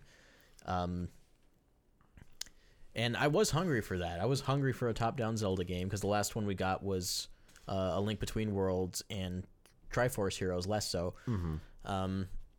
So it was great. Great to kind of go back to that. The issue I guess I ran into is because Breath of the Wild was such a breath of fresh air. It was kind of hard going back to that. It was. It really was. But I'm glad it came out because I did enjoy going back to that classic Zelda style. Link, like you said, is adorable. The art style is fantastic. I think they did a good job of taking a 2D game and making it, still from that perspective, still at like top down, but they made it in 3D and they made it work. Yeah. They also made some great improvements. Like in the original Game Boy version, you had 2 buttons to work with. Mm-hmm. So like your sword and your shield got relegated to item slots along with the rest of your items. So you were pausing and unpausing over and over again. Mm-hmm. The power bracelet, which allows you to pick up rocks, was an item. Oh. And every time you didn't have it equipped and you went to go pick up a rock, you got a dialogue box about why you can't pick up that rock. That sounds like a bad time. It was. It was incredibly aggravating, but all of that was removed from Link's Awakening on Switch because you had so many more buttons. So, like, the Pegasus boots, its own button. The power bracelet, just the A button. Mm-hmm. Your sword and your shield, dedicated buttons. And then you had 2 extra slots for your items. So it was a lot more manageable. That definitely sounds like a nice... I guess since I didn't play it on the Game Boy or Game Boy Color? Both. It was Okay. It was remade once before. Yeah, DX. Because I didn't play it on the Game Boy, I didn't know that. Mm-hmm. And now I couldn't even imagine. Yeah, there's a lot to appreciate going from the Game Boy version to this. And like all the remixed music, the updated music, fantastic. The anime art style for the opening and ending Makes me want an anime series. it's absolutely stunning, Oh, especially in the ending because you get to see some of it in the daylight, so a lot of the color pops. It's gorgeous. It was such a beautiful game, and it's a style that I want them to do again. Like I want them to remake some of the other like top-down Zeldas, Like in the that first ending. one. Well, me in particular, I really want Minish Cap. Oh my god, yes. Thank Imagine you Minish for Cap saying in that style. Well, and they also have another easy one because Link's Awakening on Game Boy had 2 other games that just used the art assets from it. Mm-hmm. The Oracle games. So like that's a natural progression as far as what to remake next. Yeah. Hopefully they do. I hope that they take all that work they put into this and keep going with it. It's funny too because Minish Cap and the 2 Oracle games were the 3 Zelda games developed by Capcom. Oh. And I mean Nintendo owns the rights, but I'm sure they could like work along with Capcom and Grezzo to remake those. Mm-hmm. That'd be cool. But yeah, Link's Awakening, that was again another September game. September was crazy. The second half of the year was crazy, and that's something we're going to talk about here in a bit as we wind down in the last few months of the year. October, Luigi's Mansion 3 came out on Halloween. This game was an utter surprise to me. Like, It's a great blend of what made the original Luigi's Mansion great and some of the things that Next Level Games did new with Dark Moon. Mm-hmm. They kind of backpedaled on some of that and made a game that really kind of blew me away. It was one that, like, I didn't play as much as I wanted to. It's definitely something I'm going to go back to, but I knew someone who, like, took off Halloween just so he could sit down and play Luigi's Mansion 3. I gotta say, I played the game exclusively in co-op. Mm-hmm. I played a lot of it with Logan, I played a lot of it with Dylan, and I played a lot of it with my wife. It is some of the most fun co-op I've played in a long time. Luigi's just fun. Like, yeah, even like by himself, he's a fun mechanic. I had some problems with him in the demo we played at E3, just because I didn't want to go back and forth as much. But when you have like a person to play as Luigi for you, it's really smooth. And the first area where you have Luigi is definitely like intended to be played single player because the other player gets cut off, and so just keep that in mind if you want to play this with a friend or with your kids or whatever. But the rest of the game, I was surprised just at how much of the game could be played like seamlessly. And, like, it was designed that way. Mm-hmm. Like, this game was meant to be played with another person. And that's really cool. Yeah, it's, like, couch co-op is one of the things that, like, I love it. And it just doesn't feel as, like, prevalent these days. Yeah, it's gotten kind of lost. So when they do give you, like, that really nice co-op experience, it's nice. It's really refreshing. The perfect co-op game that I've played is Portal 2. And while this is not on that level, it did remind me of that. Where it's like I couldn't problem solving. I couldn't see myself playing this game without another person. Mm-hmm. I think my opinion on Luigi's Mansion 3 would be a lot more negative if I had played it solo. Okay. Luigi is so gosh danged charming in this game. When he first walks up to the hotel and he looks up and he goes, "Wowie zowie." Let's not forget the ghost dog, Polterpup. I loved him. Yeah, Polterpup was introduced in Dark Moon, and then Luigi adopts him.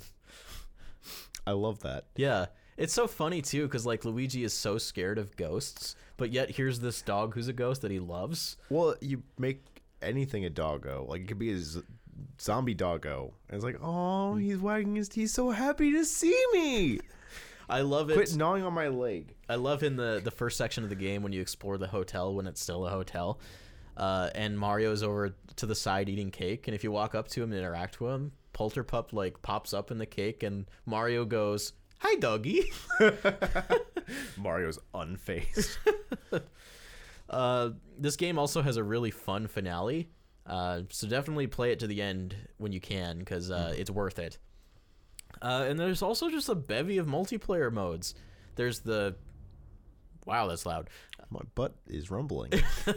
There's the Scare Scraper, which is a mode that they brought over from Dark Moon. It's up to 8 players can explore randomly generated mansions. Okay. And it's basically like a gauntlet. You want to get to as many floors as you can. I don't know if there's an endless mode in... I think there is an endless mode. Never mind. Okay. And it's really fun. Like, I loved it in Dark Moon. I haven't really gotten to dive into it in this game because, unfortunately, not a lot of people I know picked it up.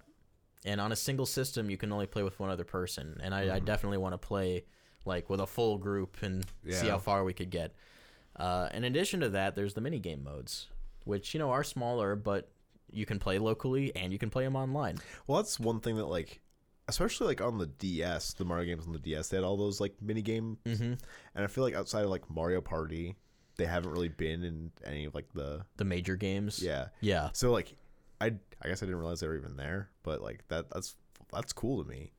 Not only that, they released DLC for them, and I paid $10. There's 2 waves of DLC. There are costumes for Luigi, and well, that just sold me right there. I think new mini games are coming, and they added new types of floors to the Scare Scraper. Okay. So definitely worth it if you're into the multiplayer stuff. I know most people are probably buying it for the main adventure, but don't sleep on Scare Scraper. It's a fun mode. Yeah, and that's Luigi's Mansion 3. That's October. That's all of October. Which brings us to November, which is Pokemon month.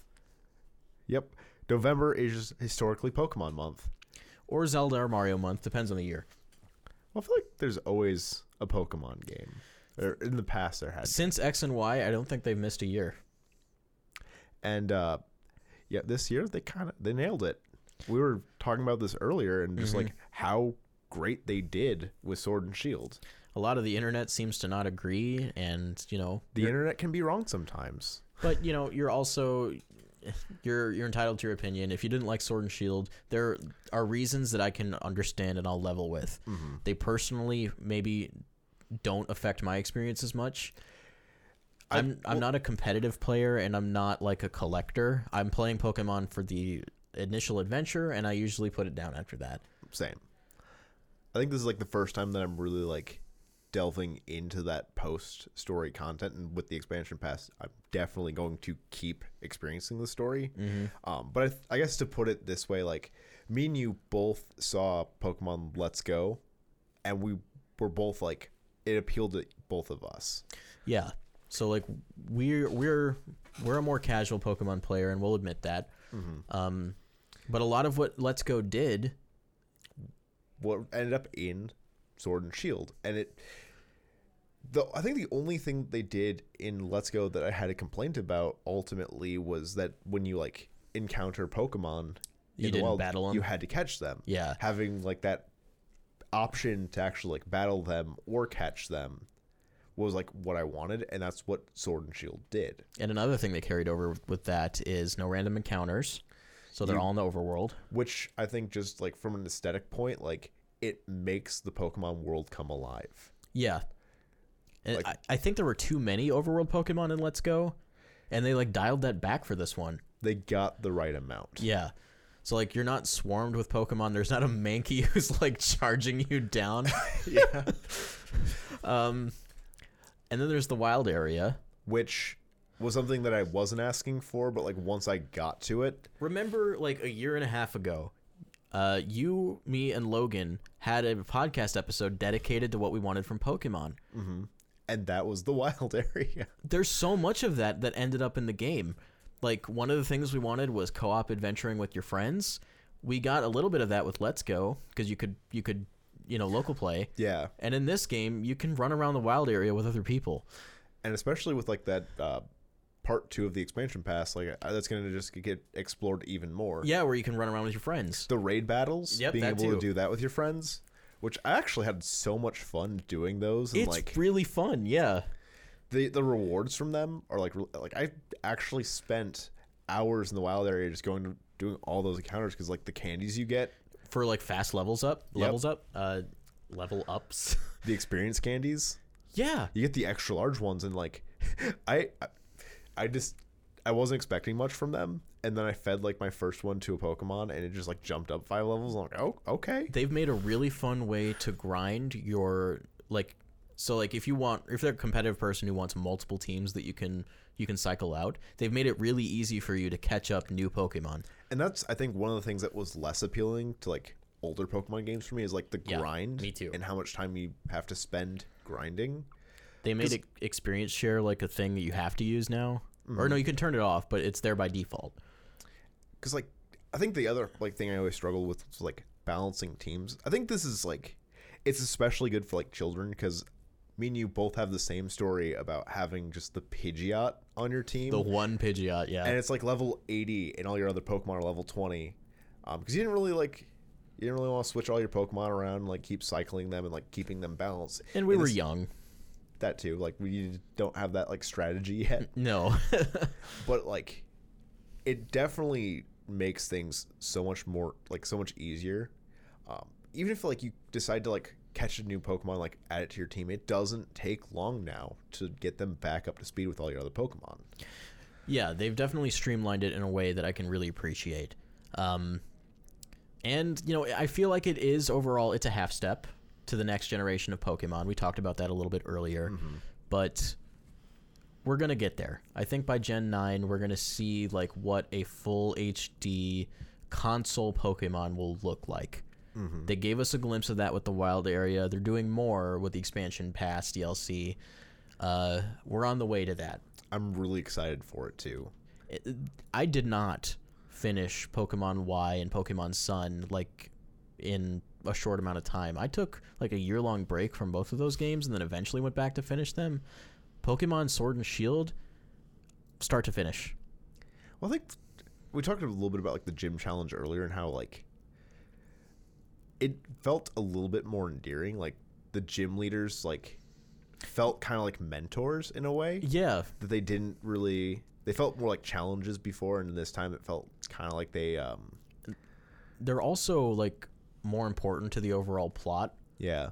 Well, they're on the front lines with you. Yeah. Like different ones of them join the Team Yell gym leader. I'm sorry, I'm really terrible with names. I forget his name too. Marnie's older brother. Yeah. Spoiler alert, sorry. When he like, spoiler, when he joins you for like a little bit. Towards the end? Yeah. Like that was just really fun. Yeah, it's cool to be like alongside the characters you meet, because Pokemon's never been really plot forward, and the gym leaders never really, like, you fight them and that's kind of it most of the time. They had like a bigger deal in the anime. That's the thing, is it reminds me like kind of Brock and Misty from Gen 1. Yeah. Like, because in the anime they like kind of travel around with you and like they're with you, and like that got lost in the game, and so it was kind of nice having these like gym leaders come back and interact with you again after you beat them. And even like in the gym challenge finals, like it's an actual tournament like the anime, and you're battling the gym leaders. I think that's kind of cool. They've built a structure to the gym challenge where it's like all of the gym leaders are actively like participating and trying to become the new champion. And it makes the gym leaders feel more important because like they're being regarded as strong trainers, because we used to have the Elite Four, and the Elite Four were like the best of the best, and one of them is vying to be the champion. But now they're showing us what it takes to become the champion. Well, I also love that like element of like you have to also compete against other gym challengers, because before now like it was just you. The rival shows up at the very end and like you battle him, right? Yep. Or her. You assert your dominance. And now like you have to have that like rivalry kind of come to a close before you can take that final step. I also like the large swath of rivals in this game, because you have Bede, you have Hop, who I like way more than Hau from Pokemon Sun and Moon. Because Hau is like happy all the time. Hop is too, but Hop has depth. Yeah. And then Marnie. So like Marnie's like the really strong, fierce trainer who wants to beat you, but is also not a jerk. Then there's Bede, who just thinks he's Bakugo, and then you have Yeah. full Bakugo. You have half Bakugo and then you have full Bakugo. You have Todoroki, and then you have Bakugo. There we go. Yeah, I love all of the rivals, and they all participate in the tournament at the end. So it's really gratifying that it actually all comes together. Yeah. And you said you're still doing the post game? Yeah, I'm still working through that. I think I've spoiled myself on that. Oh. Well, Hop's story comes to a close. You should finish that. Okay, I don't think I got spoiled on that then. You should definitely keep going with that, because this turned Hop from one of my least favorite rivals maybe in the series to one of my favorites. Like, they do stuff with Hop that, like, they took criticism with Hao, because I feel like Hao is just, he's super happy all the time, and he doesn't really necessarily feel like beating you. You don't feel like He was trying. or like he really cares in the end. But with Hop, like, He's determined. and they show you, like, he's down on himself in a few places in the story where it's like he's upset that he's losing to you. And it's definitely, like, he starts off as that, like, super happy, like, and then you do, like, there's that point where you see him genuinely, like, his spirit defeated.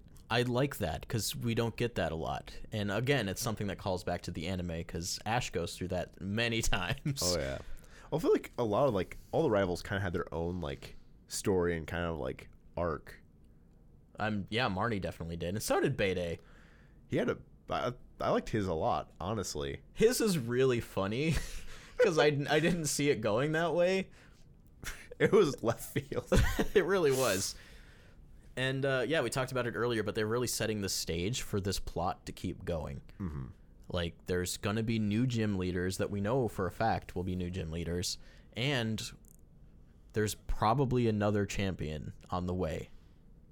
So I think we're in for a treat. I think this is a set of characters in a world we're going to be spending more time with, and that's exciting to me. Yeah. So yeah, Sword and Shield, in my eyes, is a successful Pokemon game. I had a lot of fun with it, and I intend to have more fun with it later this year. Because I didn't play Dragon Quest, it would have been like my other contender for Game of the Year for me. Gotcha. And you know what? I think that's fair. Like, it probably would have been next in line for me, maybe. If it weren't for another game I have to talk about.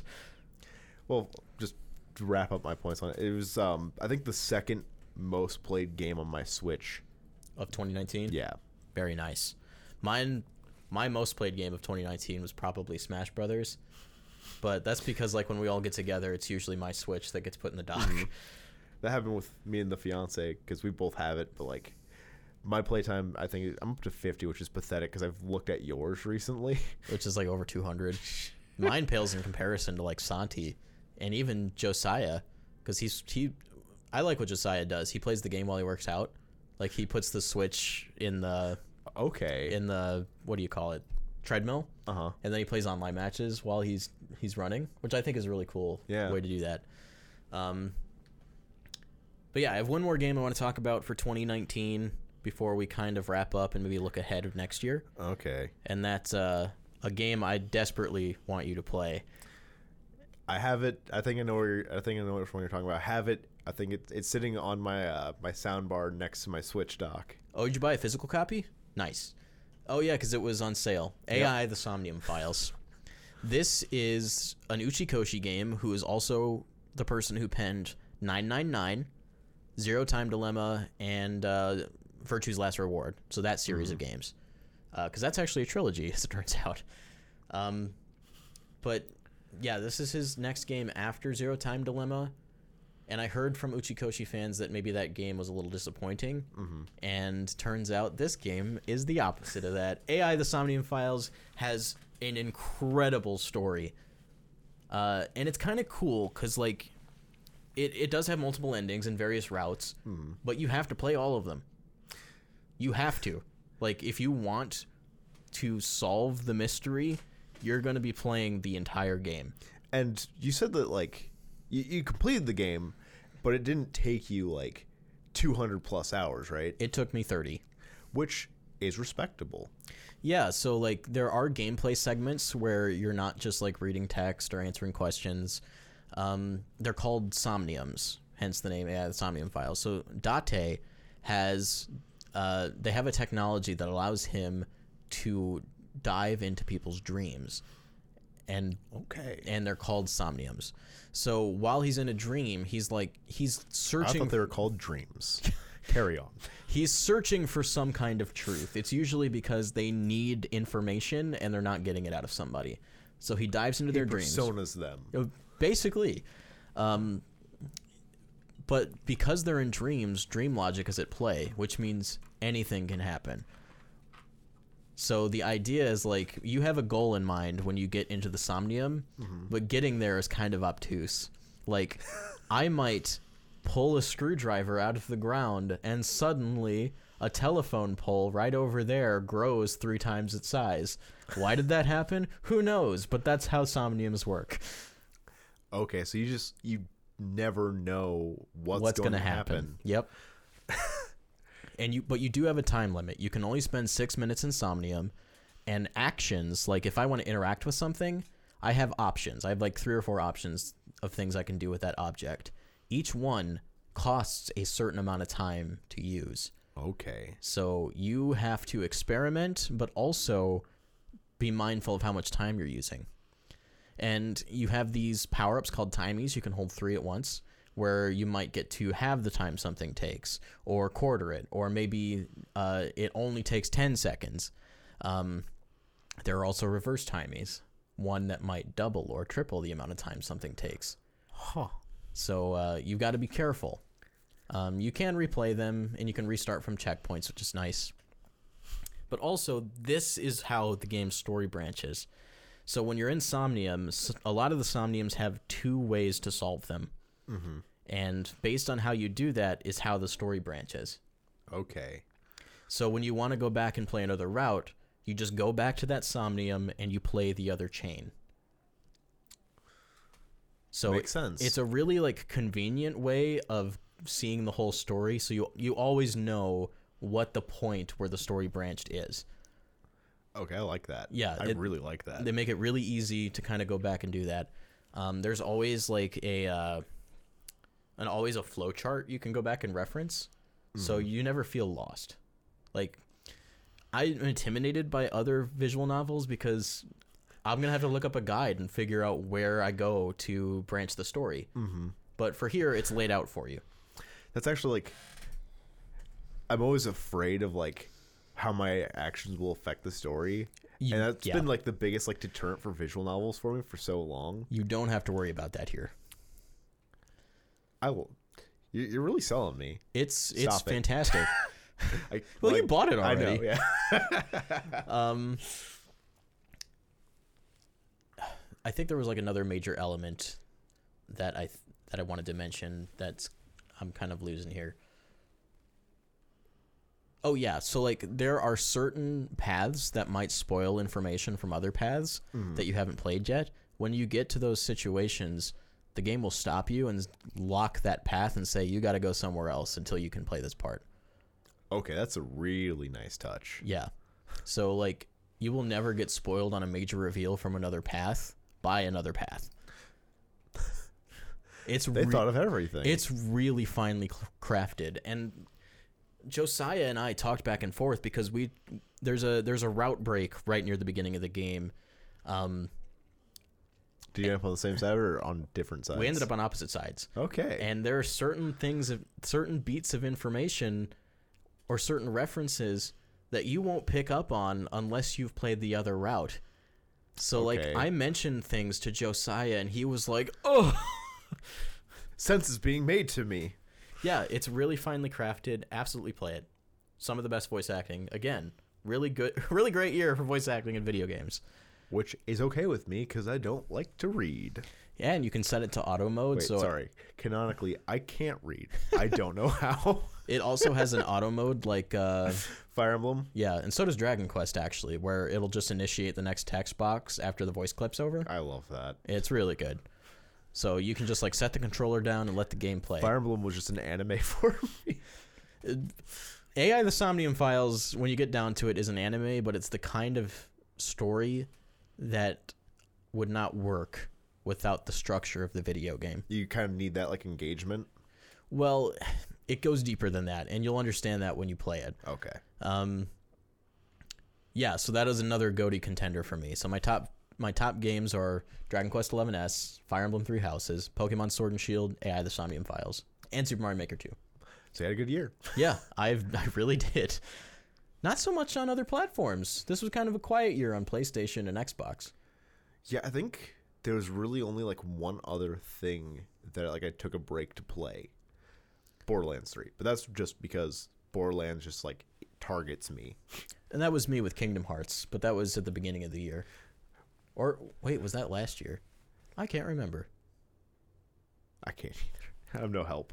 Oh, it was January 2019, and the DLC comes out this month. Okay. That's right. Okay. So yeah, that's 2019 for Nintendo. They had a good year. I think this is a better year in 2018. It's not a 2017. I don't think we'll ever have a 2017 again. I wouldn't ask them to. 2018 was really great on other platforms, so that kind of supplemented it for me. Like we had God of War, Spider-Man. Yeah. Oh, Spider-Man. Yeah, great year on PlayStation. We had Smash Brothers. Well, we did have some good reveals this year too, like Breath of the Wild 2. Who saw that coming? How can you see that They coming? ended E3 with a Zelda game. The sequel to one of the best, if not the best, Zelda game ever made. And there's still like so much about it that like, I mean, how much time did we spend just discussing like what they could possibly do with that after it happened? We were going to go to bed, and instead we just talked about Breath of the Wild 2 for like 2 hours. I think most of that like week was us talking about Breath of the Wild 2. We like left Roger's party, Roger's base, because we wanted to get home and get some sleep because we had a flight the next day. And I think, again, we just spent that night talking about Zelda. It's just such like an exciting reveal. And granted, it's not something that we got in 2019. I'm going to guess it's probably not that far off since it got its like roots. It started as the DLC expansion pass. I feel like this is the 2020 holiday game. I would like that to happen. Me too. Because I mean, I've asked you this before, but like what else do we have for 2020 after Animal Crossing? I did forget one of my most hyped reveals of this year that is a 2020 game, and that is the Xenoblade Chronicles Definitive Edition, the remake of the original Xenoblade Chronicles.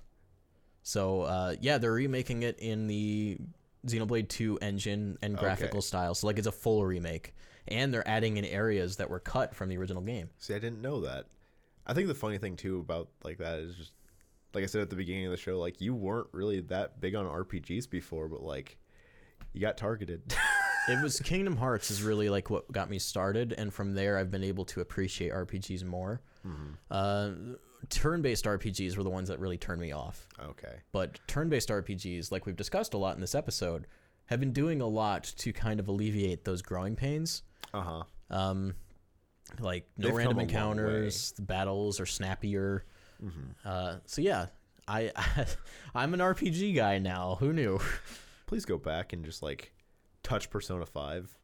Oh, I'm gonna buy Persona 5 The Royal when it comes out in the West. It's taking me everything not to pre-order it because now that I've like played it through Persona 5 and love it so much, like I want that steelbook. Comes with a mask too, doesn't it? If you buy the limited, I think even the standard edition is a steelbook. Oh, which is wow. really nice. That's cool. I'm still trying to convince Charlotte to let me pre-order the like the limited or the special edition because I want the art book and like the mask and all of that. Oh yeah, absolutely. So Persona 5 Scramble also comes out on Switch next year, but not a first-party game. I'm gonna put that as like my disappointment of 2019 that like Persona 5 wasn't ported to Switch. And it's starting to look like that won't happen too, at least not for a while. Okay. Another game coming out this month or next month is Tokyo Mirage Sessions, Sharp FE Encore Edition. One of those like last few like Wii U ports that we needed. Absolutely needed for this case. Because it was kind of like a small release on Wii U. It was a hard game to find. I somehow managed to get a copy and then never played it. Well, now you have another chance. And they also made some kind of like snappy updates to this game to make it a little smoother and faster.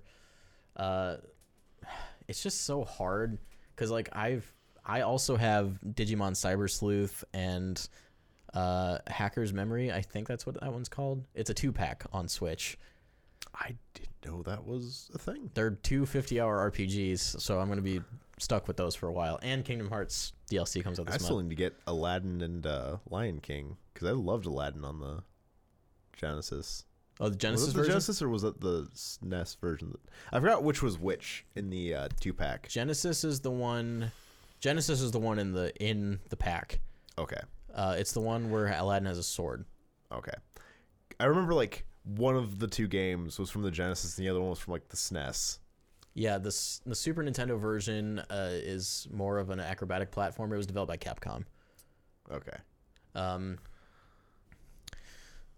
Yeah, other than that, like 2020 is kind of a blank slate, and that's really exciting. I have a feeling we'll have a Direct here next week because traditionally Nintendo Directs follow Pokemon Directs by like a week or 2. Last year we ended up waiting till March, and I think February. And the year before that, we waited until March to get a Direct Mini. I remember like just like that thirst for information. Yeah. We're like in that area where it's like, give me something, please. Anything. Mm-hmm. Inform me. I want to know. Thank you. So yeah. How would you grade Nintendo's 2019? Even though you didn't play a lot of games, based on what we talked about.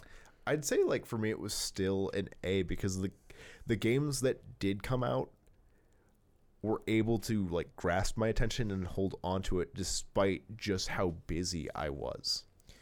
You know, I want to be critical, but at the same time, like, I had such a good year on Switch that I think I have to give it an A too. I mean, if you like look at the year before, where I think the whole year was just Smash hype. Yeah. Which, I mean, that was enough. It was more than enough. They kind of they leaned on Smash last year. This year kind of or made 2018 up for the lack of diversity around Smash from the year before. Oh, absolutely. And I think we're in for a good 2020. You know, we still have, we have a Smash character still. We have Tokyo Mirage Sessions in the early year. Animal Crossing is going to get us through the summer.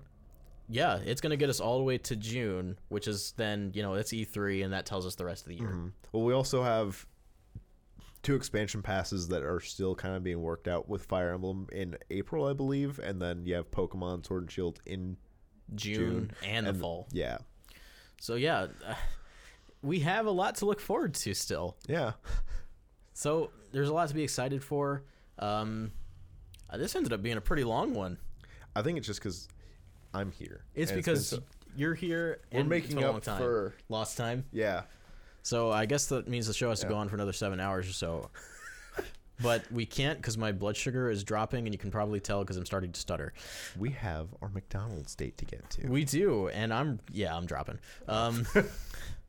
So I'll carry you. I want to thank you guys for watching. Thank you for being here, Paul. It was a pleasure to have you on the show again. It is so nice being back. Let me know when the next one is, and I'll try to be here. Yeah, I mean, 2020 is the year. I've been talking to Roger a lot, and there are some things I haven't made public yet that you guys are going to be pretty excited about, I think. Does that include me? Well, like from a personal perspective for me. But, I mean, yeah, I want you on the show more frequently, but... I want to be on the show more. But now that you're on your way to kind of getting out of your night shifts and getting more into that day shift stuff, I think we'll have that opportunity more frequently. Yeah. I mean, Logan lives here, and it sounds like he's going to be working with me at my job. Mm-hmm. And I'm not that far from here either.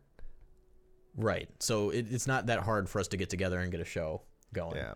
I think on top of that, like, I mean, there's that one project that I've been talking about, like, doing for so long, and I'm just kind of waiting to get done with school so I can have the time to get back to that project. Right.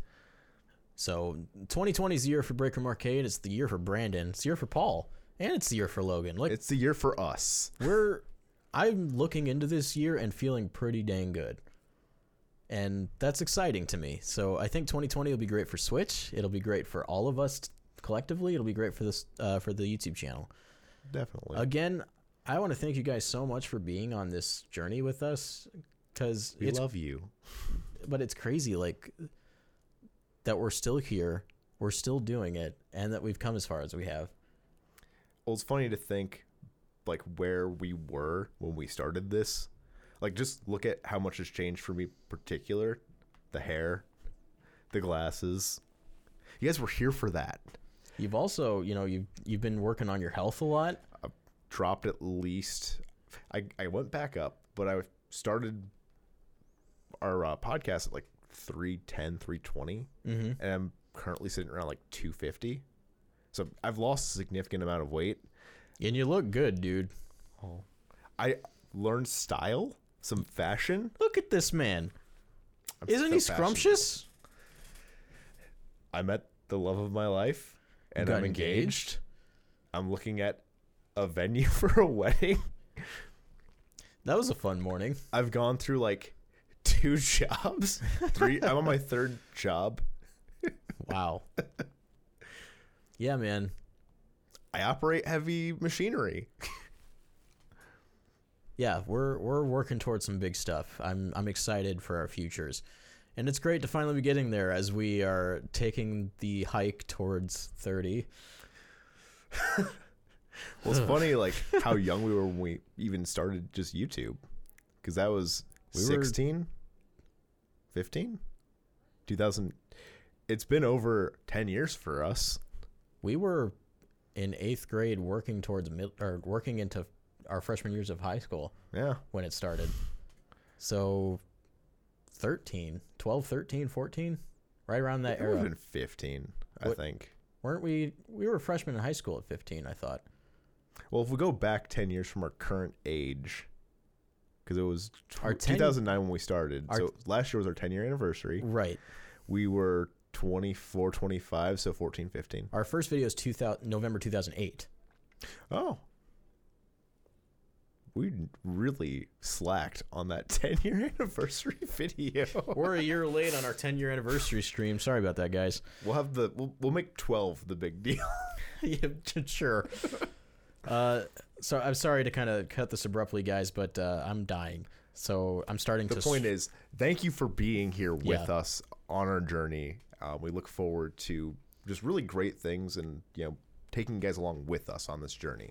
Yeah, it's been great, and once again, thank you. Make sure to follow me on Twitter at Babababs. Follow Paul at... I almost said Logan. I've been gone that long. Gunnysaurus. Follow us as a collective at Breakroom Arcade. Make sure to like and subscribe to our YouTube channel. Join our Discord server. We're always pretty dang active. Well, most of us. And if you want to help support the show, make sure to donate to our Patreon or join our YouTube channel as a member. You can also donate directly to our podcast over on Anchor. We've been getting a lot of support on podcast sources, so thank you guys for doing that. We really appreciate you. Yeah, it's been great. But until next time, don't break your backs. Eat a salad. Break in the games and watch those episodes of Break Room Breakfast. See you.